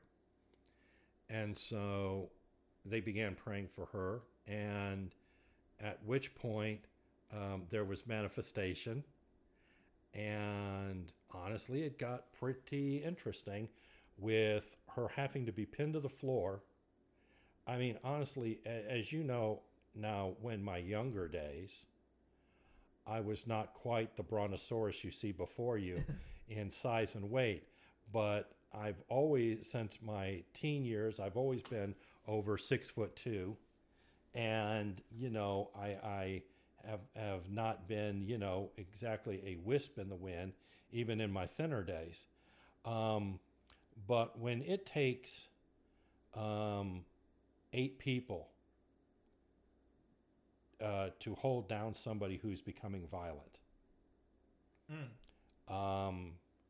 And when you're and see, she's not speaking anymore. Oh, really? They are speaking. And it's like, oh boy. It's on. At which point, what we did is we just started. It's like, well, what do you do? And it's like, well, this is what the Bible says. Yeah. You cast out devils in the authority in the name of Jesus Christ. And basically they have to go. And they would manifest. At that point, a lot of people would do the thing. And there are two different divergent approaches to this. There are those who are of the wring their name out of them and then take authority over their name with the name of Jesus Christ, because at the name of Jesus, every knee shall bow, every tongue confess. There is no name above the name of Christ. But once you know the name, you can directly command that specific entity to leave. Whereas then there's the other ones, it's like, you know what, don't even bother with it. Just go lay for it. But you know what? It's all about following the leading of the Holy Spirit. Yeah. And so it's like those things where people say, well, there's only one right way to pray for healing. No. Well, listen, at one point Jesus is laying hands on a blind man and he receives his sight. Other times he's rubbing mud in the guy's eyes and the guy starts receiving. Listen, it's one of those things where, you know what? As long as you're following the Holy Spirit. That's the important thing. And so I don't have an argument on either approach. No. The important thing is the result. As long as you're following the Holy Spirit and the result is the result, then that's fine. Yeah. And so I don't get into these splitting arguments where basically it's like, well, it's only right if you do it like this. Yeah. It's like, no. It's right if you follow the leading of the Holy Spirit. And they get set free. And they get set free. That's the bottom line. So, but at any rate, the methodology that was being used in that meeting was basically those things would manifest. They would be commanded to basically give their name in the name of Jesus. Once they had manifested and given their name, then they would be cast out, basically one after the other. Now, the humor part I mentioned earlier. You understand, this is a meeting in somebody's home. And the funny thing about this is, again, these people are like 6 months away from your quiet, traditional Baptist church in Alabama. Well, there's like these three guys. One is the son of the couple who actually, I want to say that they were the, one worked at a Bible bookstore. One basically was at, was I think related to the couple that actually was hosting the Bible study. And then there was another one. One of them actually lived there. Well, they were not among the ones that were previously with your mother at the church there. They saw what was going on. They booked. Really? They left? No, they didn't leave. Oh. They ran to his bedroom, jumped in the bed, and pulled up the covers. How old are these people? Let me think. I want to say, well, they were in their early 20s. They were college age guys. Okay, I can't say nothing. I'd probably leave too. But yeah. So now, say if they were older than me. The funny thing is, these demons manifest. We're holding this girl down because, demonic people are very strong. You need to understand that. Yeah, they're not like average. It's not like just a normal. Like if you have a 5'2", 100-something pound chick, she can fight back like she's a 6'8" dude.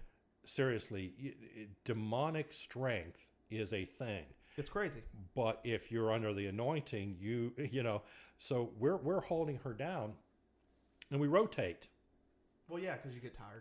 And you want to make sure that you're doing this. So anyway, I'm not I rotate out, and I walk back there with a couple of others, and I see these three guys in the bed. And it's like, seriously. The funny part is they're in the bed, and because I'm there, their covers are down under their chin, the three of them. Now, directly above the bed is a poster of a close-up of the Three Stooges. Goodness. Irony. It couldn't get any funnier than that, because there's this picture of the close-up of the Three Stooges, and then there's these three guys laying in the bed there with the covers pulled up to their chin, basically terrified of what happened. Now, That is crazy. Now, again, these guys are terrified. Before the end of the evening, they're out of the bedroom, they're in the rotation, and one of them is openingly challenging the girls who has a demon manifest. Now that's awesome. That Now, is gross. see, that's the thing about it. You come out and you see what's going on. And this is the thing about open demonstration. Yeah. Because too much of the backroom deliverance ministry means that people stay in fear. They're afraid of what happens when the devil manifests, and they never get to see the victory that the authority of the name of Jesus and the power of the Holy Spirit delivers to that person. And so as they saw the demons being cast out, one after the other, it's like, you know what? We can do this thing. You start getting that adrenaline, and in this case, the anointing starts hitting you. The Yeah. Holy Spirit starts moving, and then you're like, And then you get holy boldness. And then you just start taking on a whole legion of demons. You're like, I'll take them all out. You get that, I'm going to go fight hell. You're going to go to hell with a water gun. And you're like, I'll take you all out. You get that kind of boldness. Basically. And so you have this situation where, well, and that's the thing about it, because the really interesting thing is people think that you need to be some great, experienced, mighty, knowledgeable man or woman of God to you fast basically 20 out of the 30 days. But these are people who basically didn't know anything. That's like when we mentioned the Tartarus thing. It's like Baptists got to have a scripture. Yes. And it's like, okay, one of these guys is like, wait a minute. He's like, I know this scripture. I know it's in there. Yes. And he goes and he finds the scripture, and it's like, yeah, that's a thing. Wait, in and the middle? In yes, the middle of all I this, am actually teaching. I am actually teaching them theology in the middle of the deliverance session. So she's screaming out profanities in different voices, having 17 dudes have to hold her down. And you're over there being like, now in Mark chapter 5, It's like, and it's funny, because there's half a dozen people holding her down. A couple others are standing around praying and interceding during the time period and commanding those things to come out. And I'm basically, I'm over here with a Bible, and I got about 3 or 4 of them over here, and I'm basically teaching them as we do this. Like... She said Tartarus, and this is why we said Tartarus. And this is why it is, and this is what it is, and so it's on the job training. And that is a funny way to put it, but yeah. And it really is. And so and because that's the way it was a lot of times back then. A lot of people, because we live in a rural area. Yeah. It's not like we were near, a lot of ministries that, if a lot of times in Alabama, if you wanted to, there were ministers in Birmingham. There might be some in Mobile, but they were in a lot of them were in larger cities. Yeah, you had to go to you planned your day. Yeah, around it. Yeah, especially back then. Yeah, a lot of people traveled for distances. Some people would try to get to certain deliverance ministers. They would drive halfway across the country. Yeah, and that's sad. That's how that is. And because there were so few. Back to that scripture where it's like the harvest is plentiful, but the laborers are few. Yeah. So very true. So back to so you're praying for her and all that, and it's at this point the guys are challenging the Three Stooges are challenging the chick now, the demons. Exactly. And so they're basically and there's progress being made. And here's the thing about it. So this is one, and I do this because this is a really instructive story. Yeah. Because there's so much going on in it that is good for teaching here.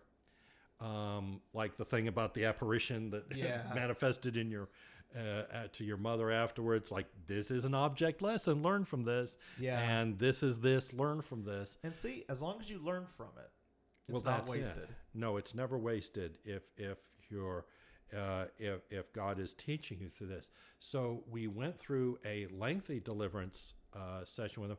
I remember one of the guys, he actually, and this is something you should be aware that basically demonically possessed people can spit with incredible accuracy. It's like they put a scope on it. I still remember there was a demon that manifested, and this girl's on the floor and she's being pinned down, and she is like flat on her back, and this thing is speaking in, deep voice, and obviously not hers. And it's like, and so it's like, it manifests, and it's like name, and it gave a name. Well, the name is actually a biblical name. Mm-hmm. And this guy is standing at her feet. She's flat on her back. He's standing at her feet. Yeah. And he said, that name means, and he gave the meaning of it. And actually, the name means spitter. Well, the name was actually I'm thinking it was Malachi. Oh, okay. Was the name that it identified itself as. And he said, that word means messenger. Whose messenger are you? Ooh. And at that point, it's like basically, and it basically challenged him. It's like, who do you think you are? And it's like, I'm a born again Christian. You know. And it's like, and basically it challenged him to come closer. Well, he steps about 3 inches closer from a laying position. She spit and hit him, or rather, it spit through her and hit him right in the forehead. Now, that's when you turn heathen. That's when you turn heathen for like 2 seconds. I don't give out the names of people in these stories because, without permission, but this individual. Yes. And so if you know this individual, his reaction is like, "Oh, baby, it's on now." It's like, "Oh, you don't even think you wanted to do that." You revert back. It's like, yeah, and he grabs a chair and it's. Well, see, and that reminds me. I like how he didn't go because you would assume like it gave a biblical name like Malachi. You're like, okay, now it's just lying. I like how he went to the name meaning. He goes, that means messenger. Who you a messenger of? And that thing freaked out because did not like it. Did not like being called on it. And so, indeed, and see, that's the thing. The thing about deliverance ministry is if we can just get beyond the religiosity. That was the thing, because these people had been Baptists turned Pentecostals. They were so open. They were like, well, whatever whatever in the Bible, whatever in the New Testament, whatever Jesus did, go for it. Just do it. And so, and if it's in the Bible, we're going to go for it. It reminded me of something that happened in the mid-90s. The church that your grandmother and I attended at the time, Pentecostal church, started experiencing a youth revival. Yeah. And what happened was there was a new ministry had just come on in that year, and he was preaching, and somebody had invited some kids from the projects. Yeah. From the next town. And they start going there. Well, they start getting saved. These kids had been drinkers and druggies and partiers, but they were as radical when they got saved for the Lord because they're just newly saved. They don't know anything. It's all new and awesome. Yeah, they have just experienced Christ. They're experiencing the Holy Spirit. They don't know anything. But they know. Because they don't have churchy backgrounds. Yeah.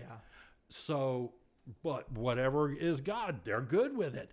Well, one night they're at a gathering because they're not partying anymore. So they're just gathering now. Yeah. And just hanging together at one of the places where one of them lived. And there's like a dozen of them. Well, there was a full-on demonic manifestation there. And it wasn't a demon that was in somebody. It was a demon that showed up. Oh. Okay. So the demon, just this full-fledged demon, shows up. And he's like, what happened to my people? And so, you know, I'm not sure because I didn't know those involved well enough to know. It's like, wonder why that happened, because obviously, you know, it's like apparently it's one of those things. If you tweak the devil, it was important enough. It was important enough that that demon was going to show up to send a message. Well, this one old boy, he's just newly saved, like less than a month. Well, his background is if somebody gets in your face, you smack them in it. Yeah. Okay. And his deal was, you want a piece of me? And he basically leaped the couch going after this demon. Okay. Now you have to understand. So this guy sees a demon. Yeah, He doesn't know it's a demon though. Oh no, they understood it was a demon. They understood that. They understood, and his first thought was, "I'm gonna tackle it." It's like, I'm gonna beat the snot out of this thing.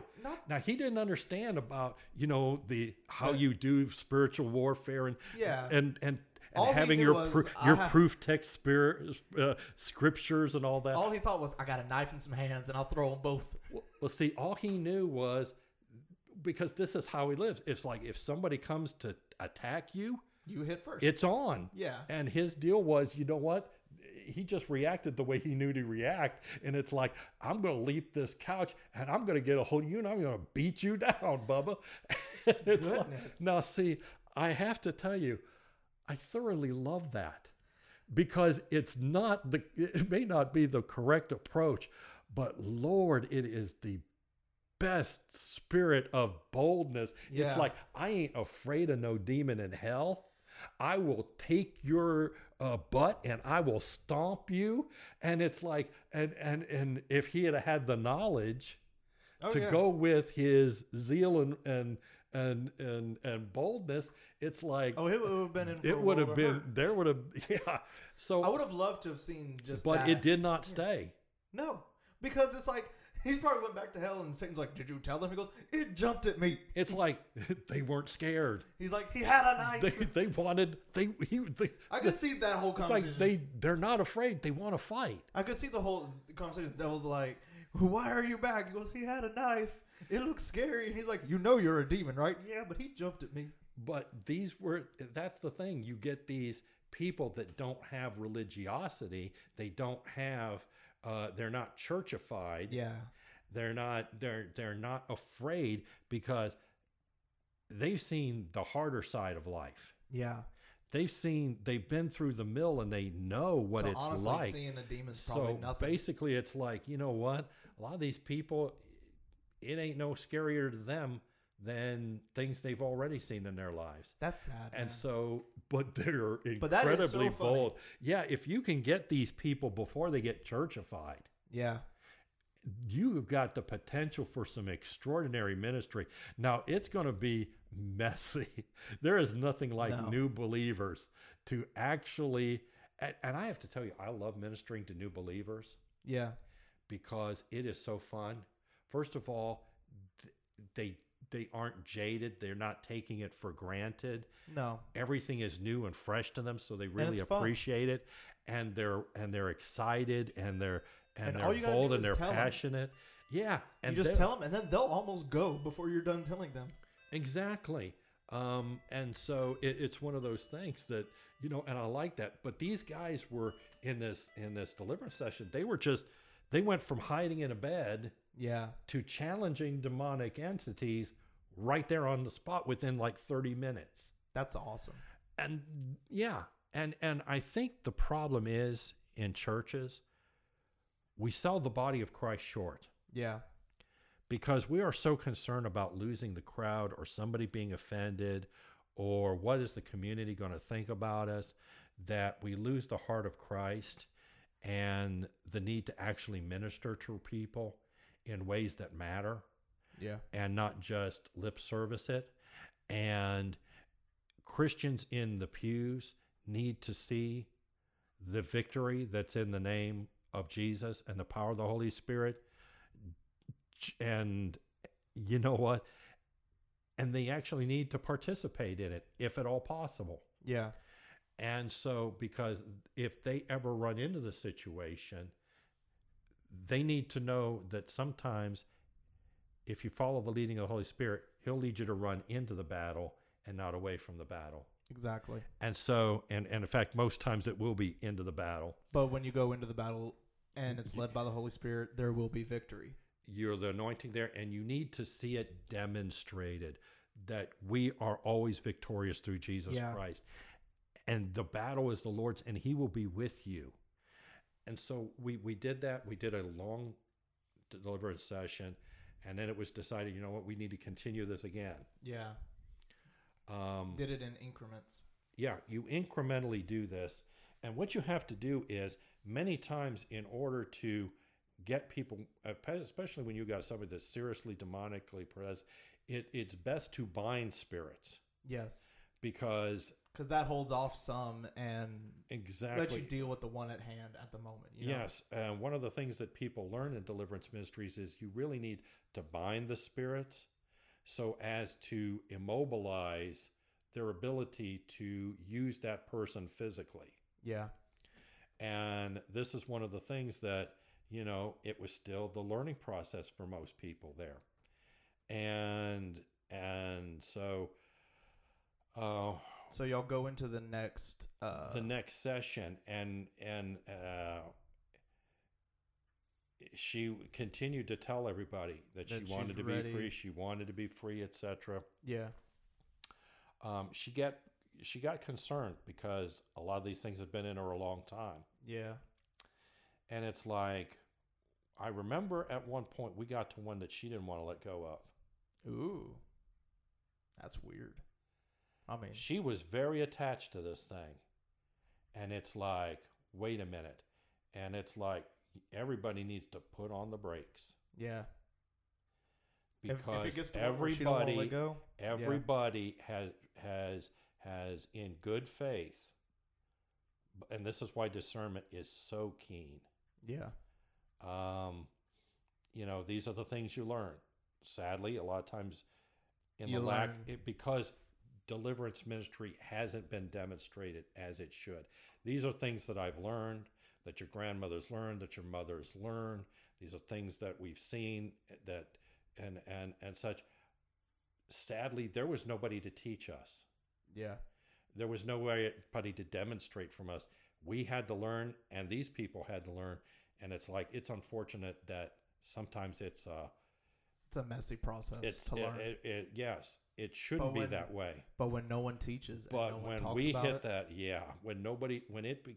when it becomes the unspoken ministry of the church, yeah, then which happen. makes it no ministry of the church. Yeah. Then it becomes an issue. And we reached a point where basically with this girl, it's like, we realized, like, wait a minute, she's got something. It's like she doesn't want rid of this thing. Yeah. We did not understand at the time the degree of demonic activity that was going into this girl. She had actually developed, and I don't know, we never did find out exactly how she became so open to this, but she had a demonic entity in her that had a name, okay? And under that name, she called a minister in Florida who was a married man that she was obsessed with, that she barely knew, or at least that thing in her was obsessed with, and would tell him his sins. Goodness. And make threatening phone calls to him that she would expose him. Well. To his wife and to the church down there that he was in ministry in. Now, understand, she wasn't in Florida.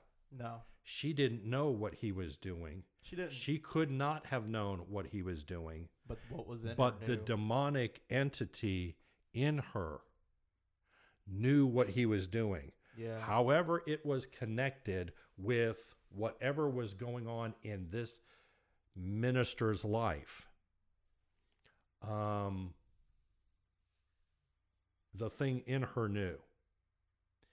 So this was a thing where she was making these phone calls to this guy down there, under the influence of that, and apparently quite happily.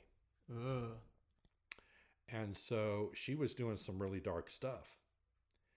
And because she had a thing for this guy down in Florida,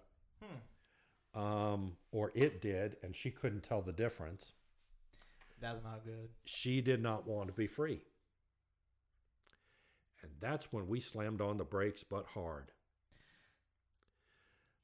Because at this point, it's like, you know what? Any ministry we do to this girl is going to cause more damage. It's going to be more harm than help. It's going to cause more damage. Yeah. It's like, no, absolutely no. And we put on the full-on brake. Yeah.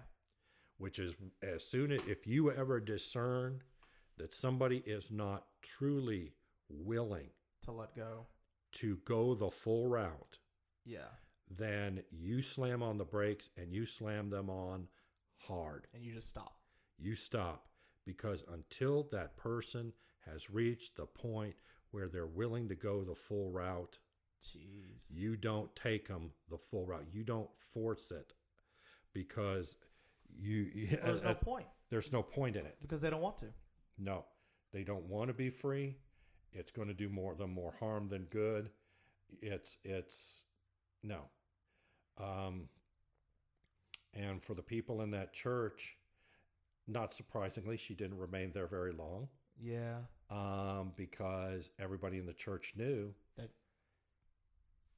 that the demon activity that was going on in her, and she didn't want to be free of it. Yeah. And so she didn't stay, obviously. And that's a tragedy. It's a tragedy for her. Yeah. Because it's not like that she got the guy. Yeah. It's not like that, and that's the sad thing. She ended up being the servant of these things. The thing that's sad is that she got so far into it and then just stopped at this one thing that she just couldn't let go. Which to me, I'm like, I guess I'm just hardwired a little different, where I'm like, if you're going through this process, just hit it all the way. It doesn't matter how embarrassing or messed up it is. Just if I wasn't in her spot, I'd been like, we just got to go all the way. It doesn't matter how much it hurts. Just do it, because the freedom is so much more important and better. It's a better feeling. See, now, in terms of doing it incrementally, it has to do with how a person how the demonic entities were granted access. Yeah. If you have a thing like the nephew and uncle I talked about, that was a generational thing. You can actually go whole hog and just clean house in a situation like that. If you understand that that's what's going on.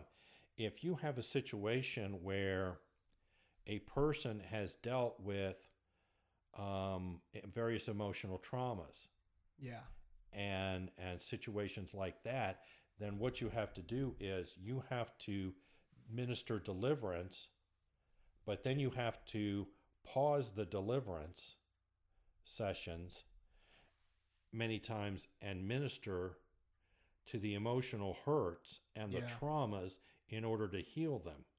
Because it's like you cast out the demonic entities that are a result, but then you've got to move in and minister emotional and psychological healing. Yes. And then you can move to the next group of demonic entities, cast them out, then deal with the emotional mental healing that is needed for that thing. And it's a matter of stages that have to be gone through. It really is. But the end result is so worth it. It really is. And it's worth it's if people will stick it out, if they will stay with it. What happened with this girl is she loved the certain entities, and she didn't want to give them up. What she didn't like was all the other ones that came in as a result. Yeah. And it had gotten to the point where the other ones were making her miserable, and she wanted rid of the ones that made her miserable. Yeah. She didn't want rid of the ones that she liked. Yeah.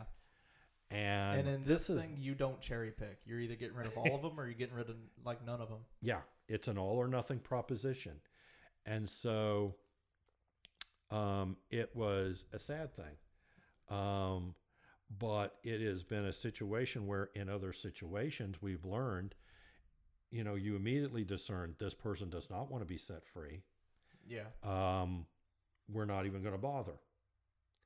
Unless they really hit rock bottom and are truly repentant and truly want to be free, we're not going there. No. Other people, it's like we need to go there, but we need to go there in stages. Yeah. Because they need healing, psychological, emotional healing as well. And then there's the ones where it's like, you know what, we can go in, we can do this whole hog. Yeah. And so once you do that, you learn. It's, again, thank God, I think let me put it this way. We should be at a stage where we can actually do this thing without the many times what has been in the past trial and error for many people. Yeah. Where it has to be the learning curve, where it's always best if you can basically get with somebody who's actually done this before. Yeah. Who actually understands it, who's been through the process. And many times the most effective people are ones who have already went through deliverance themselves. Oh, yeah. Because it's like when people who have received a major healing and understand and have experienced the reality of that healing, when they lay their hands on you and they pray, it's different. It's different. There is no doubt. There is no confusion. There is an anointing there. Oh, yeah. That people who have not experienced it often do not have. The same thing with people who have been through various deliverances. They lay their hands on you. They start taking authority. It's not a matter. It is different. It is a thing. And I feel like even the demons will recognize. They'll be like, "This ain't right. This is different." It's like because they know the ones they've lost. Yeah. And they know how this is going to end. So yeah, honestly, that's something that people need to understand, because you were talking about how people react in churches to people who've experienced deliverance. Yeah. Once these people are delivered, we need to understand that they have the potential to be your best deliverance ministers. Exactly. They're the people that you hold on to, because it's like there are deliverance churches that are made up of people who are staffed by nothing more than the people who had demons cast out of them. Exactly. Who came to those churches needing help desperately, got the ministry, got the deliverance, and God called them to stay and be part of it, so that they could pass on the same freedom that they had experienced. It's like when you truly get saved, you want everybody else to get saved. When you get healed, you want everybody else to get healed. When you get delivered, you want everybody else to be delivered. And that's how it should be. It is how it should be. And so that was let's see, sharing those two stories, the one about the group of kids from the projects, and then the one about that girl. Those are two that I think basically are good, especially the one, because although the tragedy of it is that she would not see it through. Yeah, but that's not on the people who did it. That was on the person deciding they didn't want it done. Well, the only failure is the failure to discern. Yes. That is the only thing that's on those who, and that's why discernment is so important. Discernment and deliverance go hand in hand. There are times and places, and the problem is people sometimes get a revelation of deliverance, but what they don't get is they don't have the spiritual maturity, or they don't have to understand what they need to do with it. Yeah. It's like they understand the reality of it, but they don't know how. And that's why we're talking about this. Because we just need a conversation started. Yeah, people need to understand it's real. These are the kind of things that happen. I mean, let's be perfectly honest. There are things that manifest in deliverance ministry depending on what the person is into. There are people who levitate. Yeah. There are people who, as we've talked about, insane strength. People who, where we have the accuracy of a sniper when it comes to spinning at you. But like I said, this is just something that needs to be it just needs to be a conversation. It's just a conversation that needs to be started. Yeah, it really does. It's a conversation that's been pushed to the side. But since we're going to go ahead and start winding this episode down. Sure. Because we've already talked about the different stories. Is there any last minute things that you feel like needs to be shared about the deliverance ministry itself?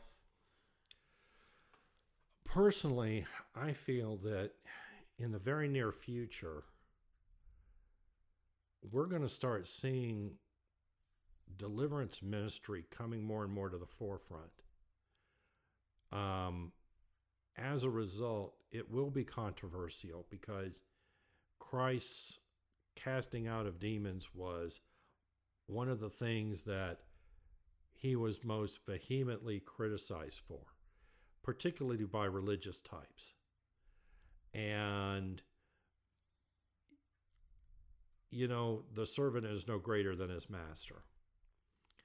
But I really do believe that there is a radical move of the Spirit coming, and we're going to see deliverance being brought to the forefront. It's going to be in churches where it was never part of the ministry program. It's like here is our menu of choices. Yeah. You want your a la carte ministries, and maybe at the bottom of it, there might be a small print of deliverance. Yeah, small as the head of a pin, and it's like, but it's going to be serious deliverance, and we're going to see extraordinarily profound changes in people's lives. And the people who experiences these deliverances are going to it's going to be astounding, the changes that people are going to, because we've talked about how a lot of these people got involved with various things.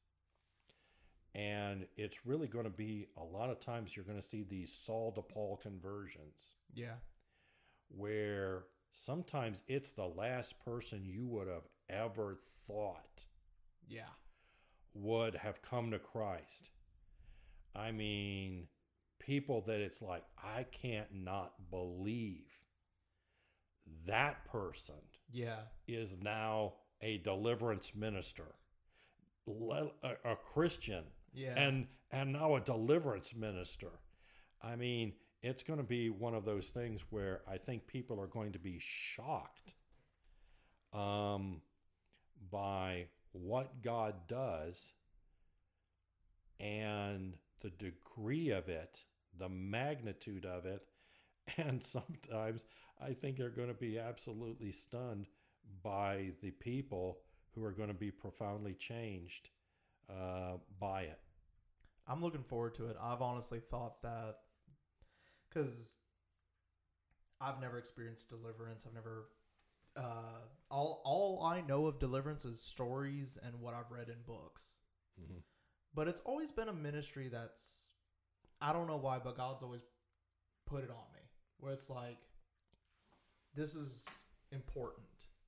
Yeah. I mean, besides the everything for reasons as to why it's important. But it's always been something that's been on me. And I do agree with you. I do feel like it's a ministry that's been put to the back for too long, that it's about to come to the forefront. And honestly, I do agree. I feel like it's going to be interesting to see who all heads up those ministries. Yeah, I think that I think we're in for a time where it's going to be interesting. That because one of the things that concerns me is we've lost so many deliverance ministers who have went on to be with the Lord. Well, I mean, the deliverance ministries of the 70s and 80s, a lot of these people... A lot of those people were already in their 40s or sometimes 50s. Exactly, and they've went to be with the Lord, and many times nobody took up the mantle. No. But there are mantles waiting, and God's got candidates that he's calling, and many of them have no idea what God has in store for them, but it's going to be a wild ride. It will be, and I'm really excited to see where God takes them, because that's going to be fun, in my opinion. Indeed. All right, and we're going to end the show.